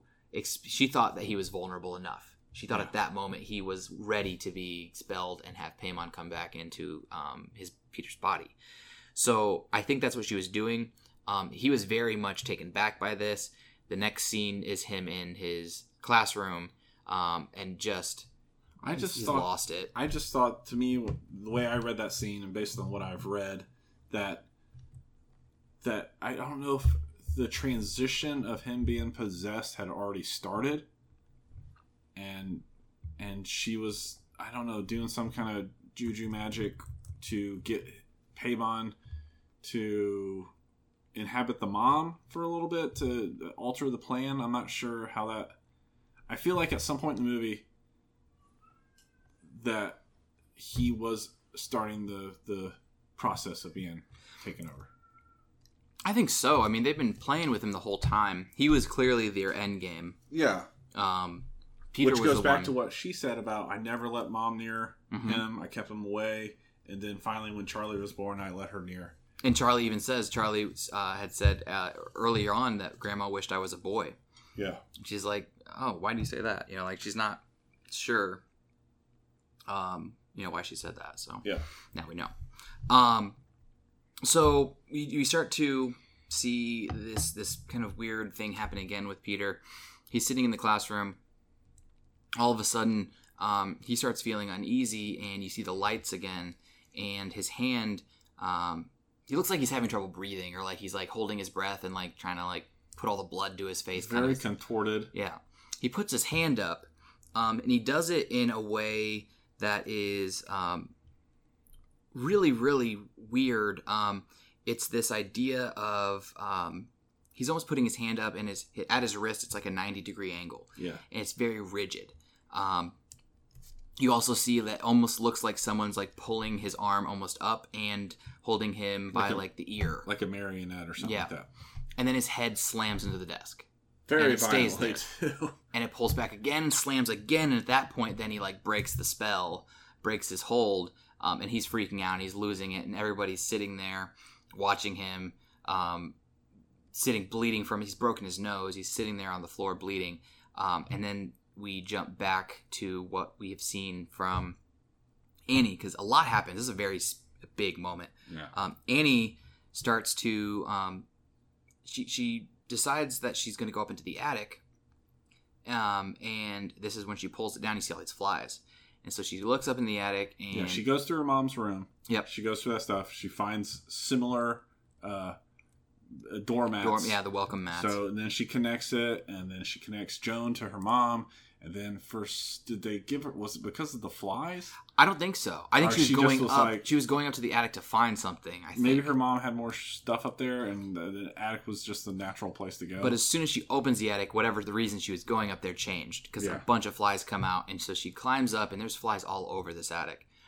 She does this is one of those cliche moments, but she does the cliched flashlight around the entire attic, and then the last spot that she sees feet laying on the ground. She approaches it very slowly, and it's a decapitated body that has been rotting. Above the body is the symbol that we've been talking about. The necklace. From the necklace. Yep. And she dry heaves, and she gets all, she's getting sick because there's this body. And then when Peter and Steve come home, it's one of the first things. She helps get Peter back up into bed, and then she's like, "You got to go up to the attic and see. There's something up there. I think it's my mother's dead, decapitated body." And Steve is starting to put. At this point, Steve's done. Oh, Dad is done. He's done. Even the scene before, he has an emotional breakdown. Like, this is the first time we actually see him cry. Yeah. Because, like, now his son is sitting in the back seat of the car. His nose is busted open. Yep. His wife has gone nuts. Like, I think there was a short scene before that where he was sending an email to, like, I assume that he was like a psychologist or something. And he was yeah. He was sending an email to a friend saying, "Hey, I think my wife is on the verge of a mental breakdown." I think it was the gallery. Yeah. He's like, was it the gallery? I thought he was emailing the gallery saying, like, she's either going through something or is in the middle of a mental breakdown. So he realizes that shit is sideways. Mm-hmm. And then we see him have an emotional breakdown. They come in. The mom quickly approaches him. She starts freaking out because her son's hurt. She's like, "What happened?" And he's like, "Just grab his legs. We'll take him inside." They go upstairs. They lay him down. He's unconscious. He's out. Yeah. And then that's where we pick up where she's like, "I need you to go up in the attic." And he's just like, he gives her this look of like, not this shit again. Why? What's in the attic? And so he goes up there. She is going down. She goes down to to start making this fire. And as she's making the fire, you hear him start to scream. Mm-hmm. He comes down the attic's ladder, and he's like, "Why didn't you call the police? What is that up there?" And she's like, "I think it's." And she like dumps on him again, saying, "I think that it's my mom's body. I think that Joan, the person I was telling you, she knew my mom. She's showing him the picture book." And so she knows all these new things about her mother. And she's trying to like convince him. But on the other hand, I see him in his mind putting together 2 by 2 because he's the one that's been dealing with the cemetery people. Mm-hmm. That the grandmother's grave was desecrated and dug up. And so he's putting 2 to 2 together like, okay, you done gone off the deep end. You're the one that has gone there. And he's like, did you unbury your mom? Did you dig her up? And she's like, what are you talking about? And at that point, then she finds out that the grave was desecrated. It was clearly not her, at least in my opinion. I think it was the cult. Yeah. And at this point, too, it's important to know that... Because she wouldn't sleepwalk, dude. Yeah, she wouldn't do that. But there's all these little hints. Again, like the room to the grandma's... or the door to the grandma's room was open earlier in the movie. No one knew why it was open. At this point, that's probably because the cult went into the room. The cult was the one watching everybody go to bed when we saw the breath, by the treehouse. Yeah. There's all these different things that the cult was setting this up. They put the body in the attic, and no one else knew about it. Clearly, Steve didn't because he was like, "What smells?"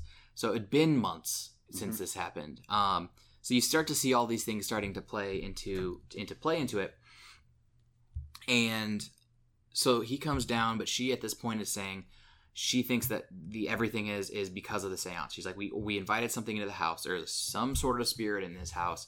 And the only way of protecting Peter is by burning this book. Mm-hmm. But if we burn the book, it'll burn me because I'm connected to it. But I'm willing to make this sacrifice because I want to protect my child. Yeah. And she's losing. She's having this breakdown because she's basically saying goodbye to her husband. Yeah. Saying, you've got to throw this in the fire because if you don't, Peter's going to die and you have to, and that's going to kill me.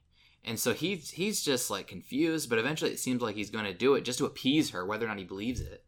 And then for me, what I thought at this point in the movie, I thought that she had been possessed, and she was still possessed, and that she was doing this knowing that whoever was trying to burn the book would die. Yeah. So when he put it in there, he would catch on fire, and I was like, oh, then she's gonna start like laughing and then go kill Peter or something. Yeah.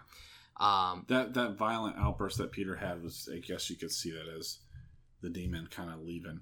Yeah. Him. Just being like, okay, we're going to have to find an alternative route to get to this. Yes. Because you're still resisting. Yep. And so, and who's the most fragile person in the house? Exactly. So that's what I was thinking. I was along those lines. Steve goes to do it, and he turns around. He's like, I can't. I'm not done. I'm done with this. This is bullshit. Yeah. So she grabs it, and it's like, fine. She's going to kill herself. She's going to take it and throw it in. And immediately, Steve catches on fire. That I didn't understand why he was the one who caught on fire, other than the fact that it was just the demon maybe messing with him. Well, I mean, the demon's not going to harm the host that he's in. Yeah. So. Yeah, and as she's freaking out, she's screaming, and then like has this like chill come over her, and then she's got this sinister look on her face. So it's clear to us that she is now repossessed or possessed again, possessed for the first time, whatever it is. She is no longer in her right mind. Even though they don't mention it, or there's the visual aspect to it, didn't you kind of get the feeling that in the background somewhere lurking was the grandmother? I thought she was there. I think she probably had a lot more to do with it. Yeah. She was just like kind of doing everything. I just felt like she wasn't really mentioned. She wasn't really seen except for that one shot earlier in the film. But I always got this sense that her and that demon were kind of the ones facilitating everything. Yeah, I think so. Yeah, and we don't see the grandma anymore. No. We do. We see her one more time. We'll talk about that in a little bit. No, we see her twice, actually. Anyways. But so Peter wakes up because he's been, like we said, he's knocked out. It's nighttime now. And he wakes up and he looks over and he sees that there's a fire or something, some light in the treehouse. So did you notice this? So whenever the mom would sleep in the treehouse, they had a heater in there, and the heater was this really Santa Claus red, very bright glow that was coming out the window. Very visually, very pretty shot. But it had this very Santa Claus red glow coming from the space heater. This time, Peter wakes up and it is that yellowy, it's like an orange fire glow that you get from a fire or candles. And you can tell that he's a little like, that's different. Yeah. Because there's a couple of times in the film where he would wake up and saw his mom that was sleeping out in the treehouse, because it would be this really bright red glow coming from the treehouse. Yeah, the heater's on, and it was different. And you caught it. I saw you say something about it, but I also did.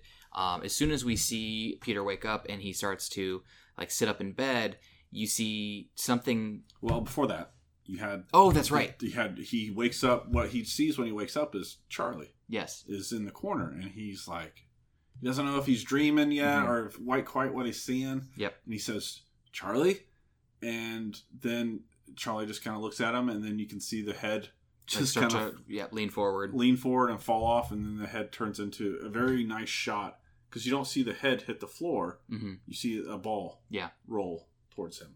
Yeah, and then he starts screaming, doesn't he? Yeah. And the mom's in there saying, like, hey, what's the matter? What's the matter? And she's like, you were screaming. And what happened after that? I can't remember. I can't remember what happened. I think that's where you go into what the next shot you were going to talk about. Yeah, because he leans up and it's the he wakes up because the head rolls. And then he flies backward. He thinks his mom, something is grabbing him. Here's the weird thing: is his bed is up against a wall, but there are hands coming through the posts on the headboard and are just choking him. So he's like, "Mom, you were trying to kill me. You were trying, like, why would you do that?" And she's like, "No, you can't tell your father. We got things off. That scene happened earlier. Yeah. That's why." Because I was like, "Wait, that didn't happen." So no. So the scene we're talking about, sorry guys, is that. This movie is very dense. There's a lot of layers to it. So when Peter sees Charlie's head roll the ball and sees that he's getting choked, it actually happened right before, for the first time, Annie went to burn the book. She's like, I know how to fix this, but you can't tell your father what you just told me. So that's when she goes to do that. When he wakes up from getting his nose broke, that is when he sees the glow, and he sits up, and he calls out, "Mom, Dad, like, is anybody home?" And that's when you see in the corner of the room this like figure that is like scrunched up, like basically it's almost like the way you saw the grandmother. Yep. You can half see it and half see the outline of the figure. And at one point, then the lights, like the motion sensor lights, come on right outside his window, and that's when you really get to see it. If you hadn't seen it before, that was like the director's way of saying, like, those of you who caught it, good job. But if those of you didn't, it's the mother is up in the corner of the room, literally like floating. And I love the next shot. Oh, so the next shot kind of comes back down to Peter's level. Yep. It's not pointing up. It kind of comes back down. So almost it's like you can see Peter, but the background's a bit blurry. Mm-hmm. And as you see Peter kind of getting himself ready to get up, you see the mom just do this real exorcism. Floating crawl across the wall out the door. It's bizarre. It was creepy. And that's when he looks up to the corner. You couldn't make out a lot of detail, but you knew that was her because And it's as he's doing that, he's like trying to decide. He feels like he's being watched, and he like gathers himself to look behind him. There's nothing there. Yeah. Because as he's gathering himself, the mom does that crawl outside. So he goes outside and he's calling to see if anybody's home. And he closes a door. He's kind of frightened. He closes a door, and then he starts walking downstairs. And you hear this crackle, like the fireplace is starting to die down. Either that or it was the dad. Yeah. And he comes down and he goes and he sees his dad. And as he is looking down at his father, this charred body, you see in the corner again of this raised ceiling, the mom is there. Mm-hmm. And you hear like a creak, like either someone is in the room with him, has just taken a step, which we find out someone was. You look across, he turns around, and it's the guy that was smiling at Charlie at the funeral. Mm-hmm. I thought that she was seeing things, and that was actually Paimon. Because that was the first time we see anybody, the one of many nude people that we see toward the end of the movie. This guy is standing there in the doorway, very much again, like the grandma, almost an apparition. You can see him. You can see that he's nude.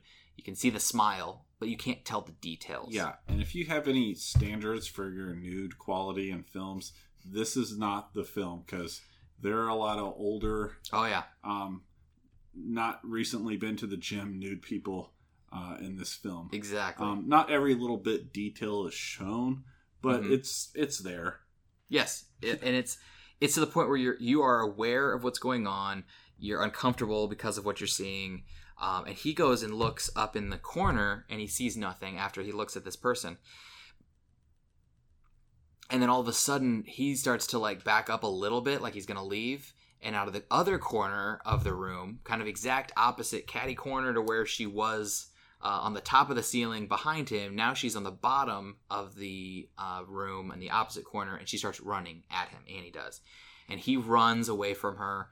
He climbs up the step ladder up into the attic, slams it behind him, and the mom is pounding and pounding and pounding with her head on the ceiling. Very violent shot. Oh my god, that was scary.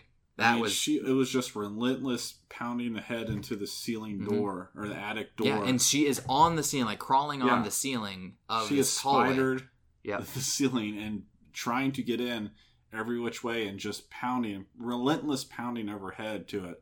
Which again, if you're not, I guess, hit to it, this should tell you by now that this demon has control of her. Yeah, the floating alone would have done that. Well, yeah. But the head banging up against it. He starts to Peter is up there, and he starts to the pounding stops. He starts to pull away, and he notices there's a lot of candles lit in this attic. And he goes over to where the candles are laid out, and he sees where the body was, the grandmother's body. There's just an outline there now. There's outlining candles, and where the body was, you see like there's a picture of him with the eyes scratched out. Yeah. But also too, there's like where dust had settled, it was like the body was recently moved, because there's this outline of no dust. Which, just to tell you the detail of this, they still, because some movies lack detail. Mm-hmm. there was still the outline of the body was still there. Yet the outline of the body stopped where the head was not there anymore. Mm-hmm. So I as somebody that enjoys horror movies, I appreciate the detail. It was cool.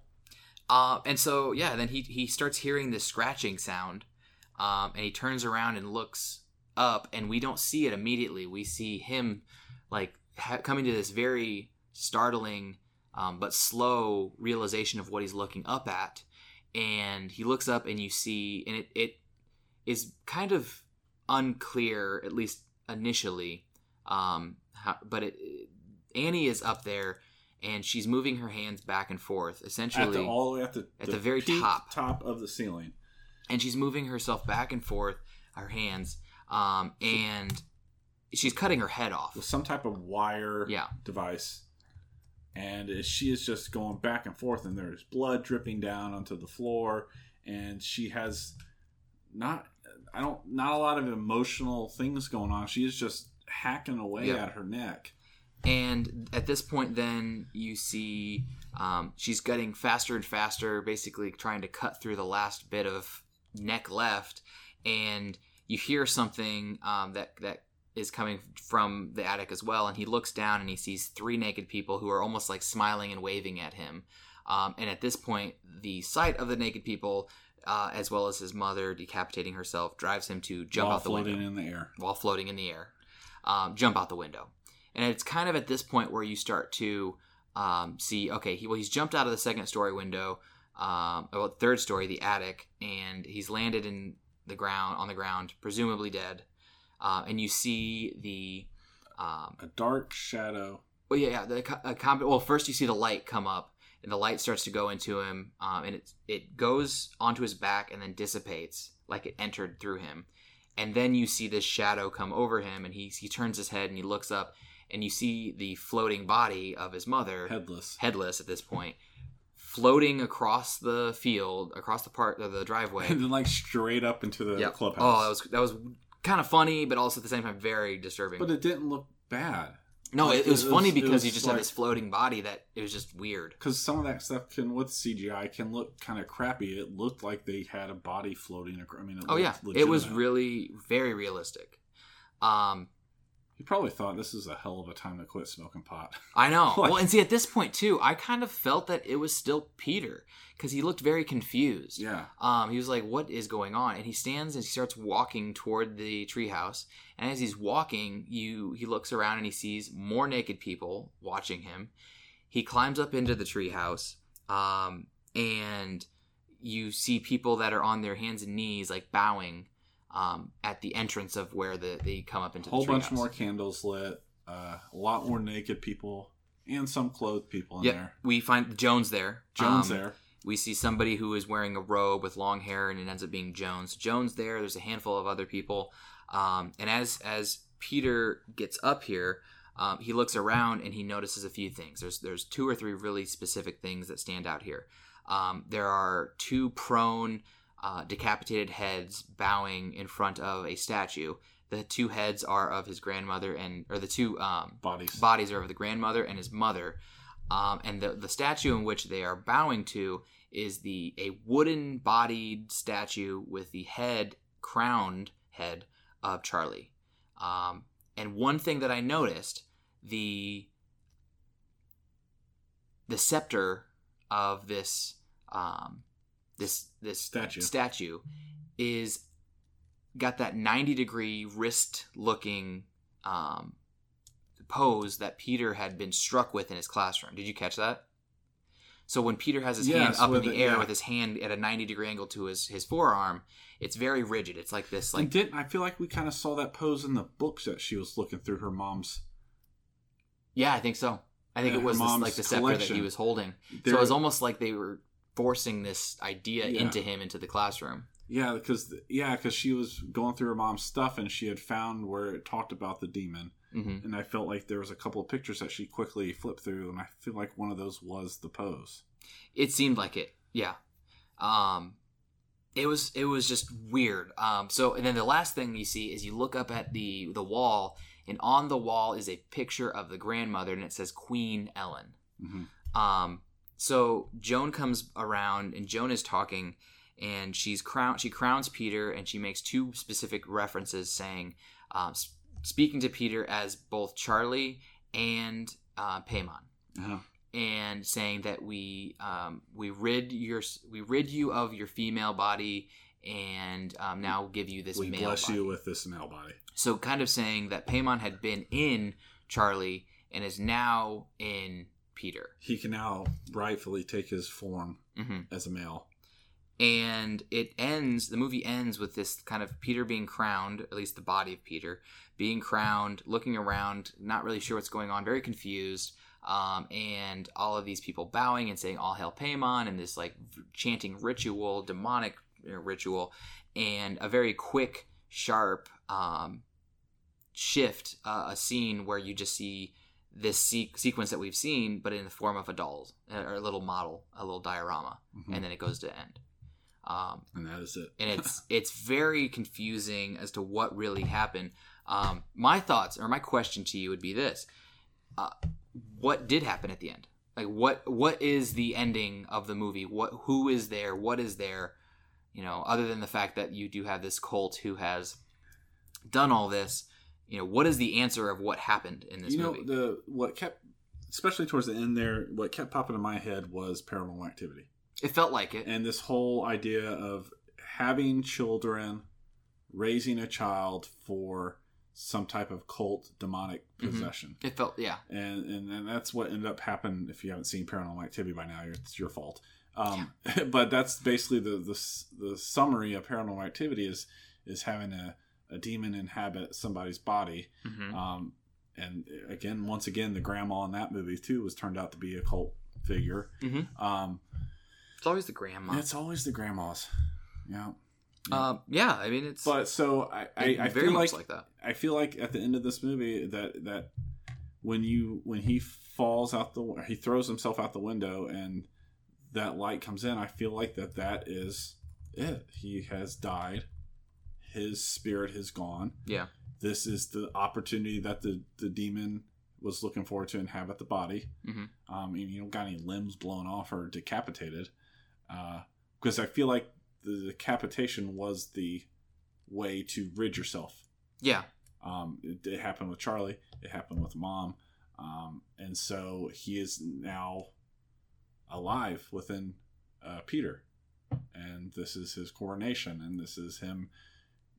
I know you said he still had this puzzled look on his face. I think it's him inhabiting a body and him just being like, I'm here. Peter's gone. I think it was all this false reality of a cult. I think that, and this is a reach, but for me, everything that was going on to everybody, I believe was mentally. They mentioned that the entire family had all these schizophrenic issues. If that's the case, Peter's also going through some schizophrenic issues. Yeah, hence the name Hereditary. Yeah, so you have this idea that everything's passed on. So I think that Peter himself, he may specifically just have been somebody who's going through all of this, but the fact that the cult was involved, I think that the cult killed his mother, killed his the grandma was part of it, was one of the ringleaders, I guess. I think the trauma of him killing his sister accidentally, built in with all this, is that what we were seeing schizophrenic hallucinations of Peter, and by the end, he finally got away from it, and when he woke up, he actually woke up and was not, he's still himself, but essentially all of this is just Peter dealing with the fact that he killed his sister. His grandma dying was normal. She was old. She was dying of old age. Yeah. So everything that happened after that was, yeah. So I think essentially it was a screwed up family story in which you'd have this passing down of a mental illness, and you eventually come to this conclusion that none of what actually happened, because look at all the things that happen, all these horrible things that happen. Outside of Steve, everything is through Peter's eyes. All the bad things that happen, the mom killing herself. Well, yeah, because he sees his mom. He's the one who sees the mom. He doesn't see Steve get burned alive. So that'd be the only thing that would be out of this specific scenario. That this kind of simulation of everything, it doesn't fit there. But everything else, Peter's the one who experiences everything. Peter's the one who sees. He's the one who is in the car with his sister. He's the one who goes through everything. The only other question with that would be, what about the seance? But again, his mom would have suffered from it as well. And she's the one that introduced that to him. So, demonic possession and all these things, potentially. But it really could just be demon worshippers and schizophrenia. You're coming from a medical background. Like, this is purely I think psychological, mental disorders. Yes. That has evolved into something way more extreme. Because for me, I think that the title of the film Hereditary means way more than just being part of a family that is going through this. It's a passing on of something. Because a lot of mental disorders can genetically be passed down through your genes. Absolutely. People worry about that often. So I really think that Peter is also suffering from a lot of the same things that his mom and his grandma and the rest of his family suffered from. And the cult aspect of it and the paranormal aspect of it, I think almost cheapened the scary elements of the film, in my opinion. I hope that's where it came from. Yeah. If it's not, oh well, it still is an awesome movie. And, the cult and the demonic possession and the paranormal, all of those things still make it a really, really well done movie. But I think that if you make it all actually just happening in someone's head, as the sleepwalking hallucinations are, as all these things that we clearly see aren't really there, if there's a layer on top of that as we're seeing some of these hallucinations break, but not all of them, I think it's even more disturbing because it's what people with these diseases actually see. So I'm going to go in the opposite way of you and say that it's that the whole mental illness thing was bullshit, and that this was a demonic cult thing going on, and that the grandma's way of saying, yeah, your brother killed himself because he was schizophrenic, and your dad killed himself because he was bipolar, and I have DID and stuff like that, was just excuses for the demonic satanic cult doings of the grandmother. And it's just the way. So if the grandmother was trying to pass that demon on into her own son, and it didn't work, or he resisted or whatever, then how do you don't go and say, well, listen, sweetie, I tried to get a demon into your brother and he just was resisting, so he was mentally ill and he killed himself. So which I don't remember or not, was he decapitated also? I don't think so, but he hung himself. He hung himself. So I teach psychology in school, so I'm well versed in mental disorders. But I just think I kind of came away with the feeling that it was all bull, and that was just a realistic way to explain the doings of the grandmother, because it all goes back to the grandmother.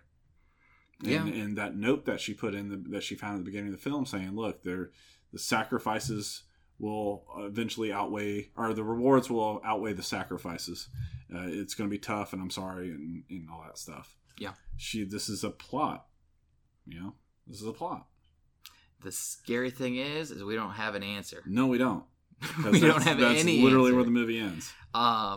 Yeah. So but I do give credit to what you're saying, because they're at the end of it, they're very vague to who's in charge of Peter. Is it Peter or the demon?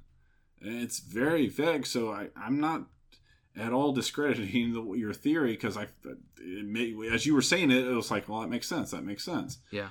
I don't know.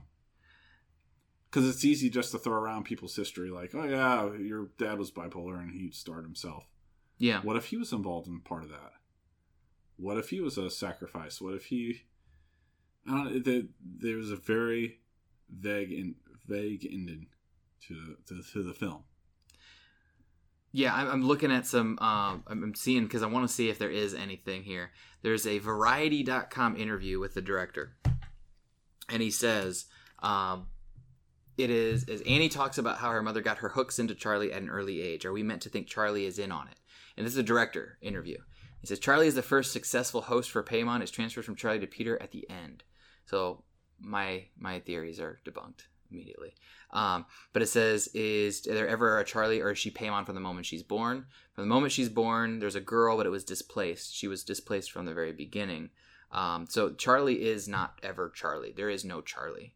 There is Paimon, and Paimon... abiding his time. Yep, and Paimon basically decapitated himself through Charlie.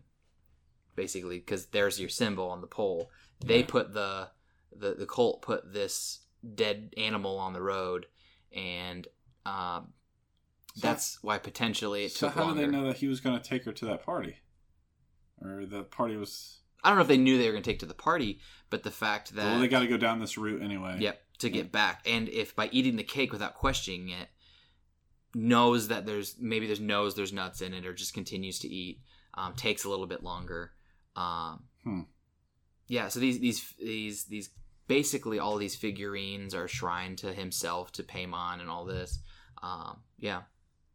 And it says, if you look at the diorama, you'll see that they're headless figures bowing to a pigeon-headed creature with a crown on its head. Which makes sense to why she would cut off that pigeon's head. Yep.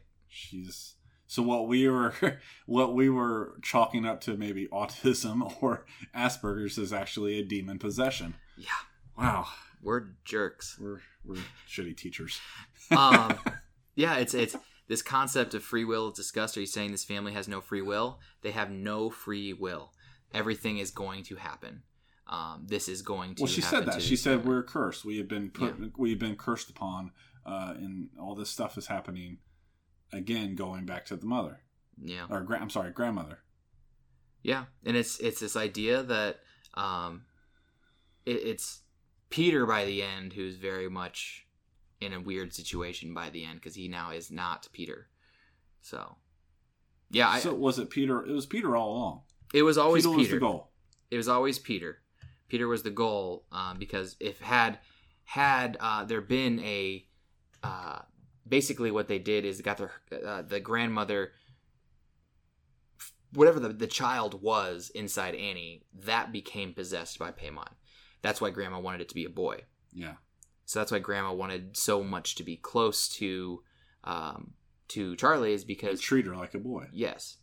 Because she was trying to see if it would work, or at least trying to get her to a certain age. Because if you caught in that one scene, the mother was trying to comfort Charlie and saying, well, I grew up being a tomboy too. Because the mom wanted... I didn't like wearing dresses. Yep. So it's almost like this constant attempt by the grandmother to pass along this demon into some type of host. Pretty messed up. All right, so we're wrapped up here. Let's get some final thoughts and our ranking. Let's go this week. Pigeon heads. So 1 out of 5, 1 to 5. Naked cult followers is the one that I originally thought of, which is funny. Let's go naked cult. We might get some weird things. A decapitated pigeon head's pretty finite. I don't know if we can really put that one in halves. And if we try to have a naked cult follower, it might be awkward. So let's go with the pigeon heads. Okay. So final thoughts and your ranking out of 5. I like this movie. There's a lot of hype to it, a lot of build up to it. A lot of people on the internet saying that this was our generation's exorcism. I don't think it's quite there. We were talking earlier. I see this in the different lights of like Rosemary's Baby, or especially The Omen. It's not our generation's exorcism, but it is a really good movie. Yeah. It is refreshing to see a movie like this. It just had so many elements. It was such a suspenseful build up that was constant. There was this constant dread throughout the whole movie that something was going to happen. I don't ever feel like there was a lull in the movie. It was just one thing after another that was just this build up to the end product. And this is the way horror movies should be. Yep. You don't need jump scares. You don't need fantastic special effects. This had me on the edge of my seat throughout the whole thing. Yeah. And, be nice to your family members, because you never know which one's going to be in a demonic cult. Your thoughts? I give it 5 out of 5 pigeon heads. 5 pigeon heads. I give it 5. I mean, it's been I think the last movie I felt like this was Babadook. Yeah. Babadook is good. Which I was like, wow, this is original. This is good. There's a lot of things you didn't see coming. They built suspense up. So if I'm relating it to something current, it's the Babadook. I saw some people online relating it to The Witch. I didn't really find The Witch that compelling. Yeah. But it's good. Yeah, I'm giving it 5 out of 5 as well. It's probably the most intense, thrilling horror movie I've seen in a long time. Oh, yeah. It's unique to the extent of having a new story. It does play off conventions that you're familiar with, so it's not completely new.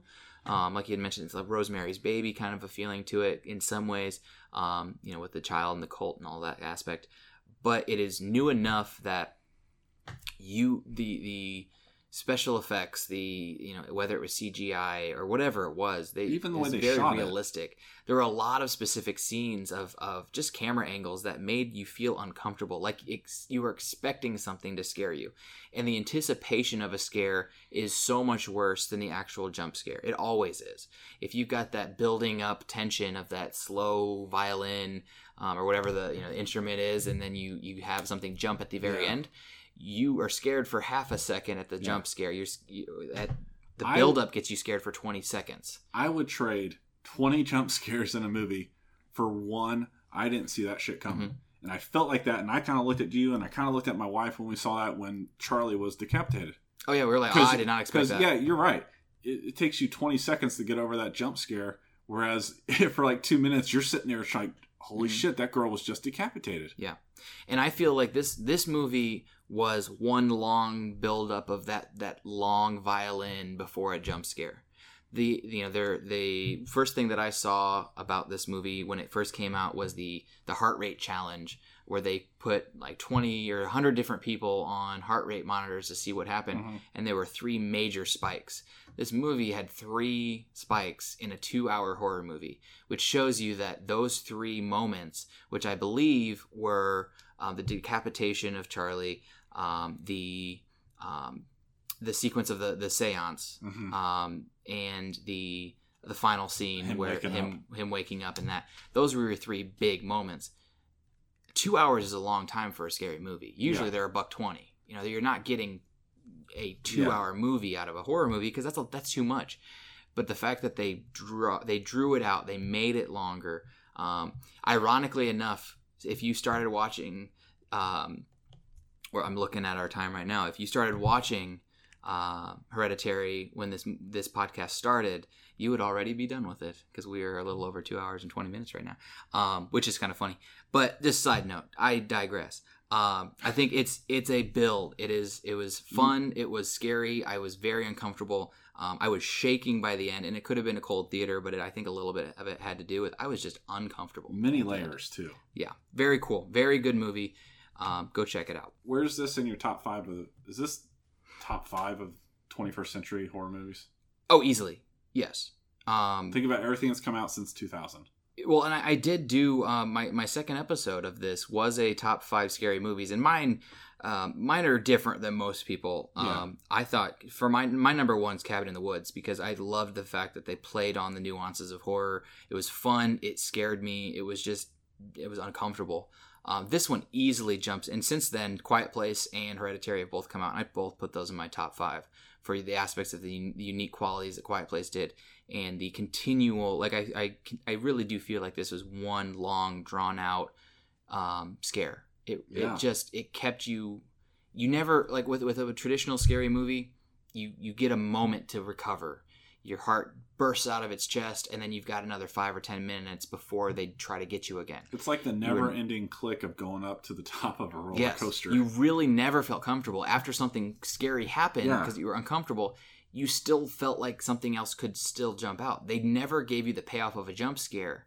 They never did. And so because of that, you never allowed yourself to back down.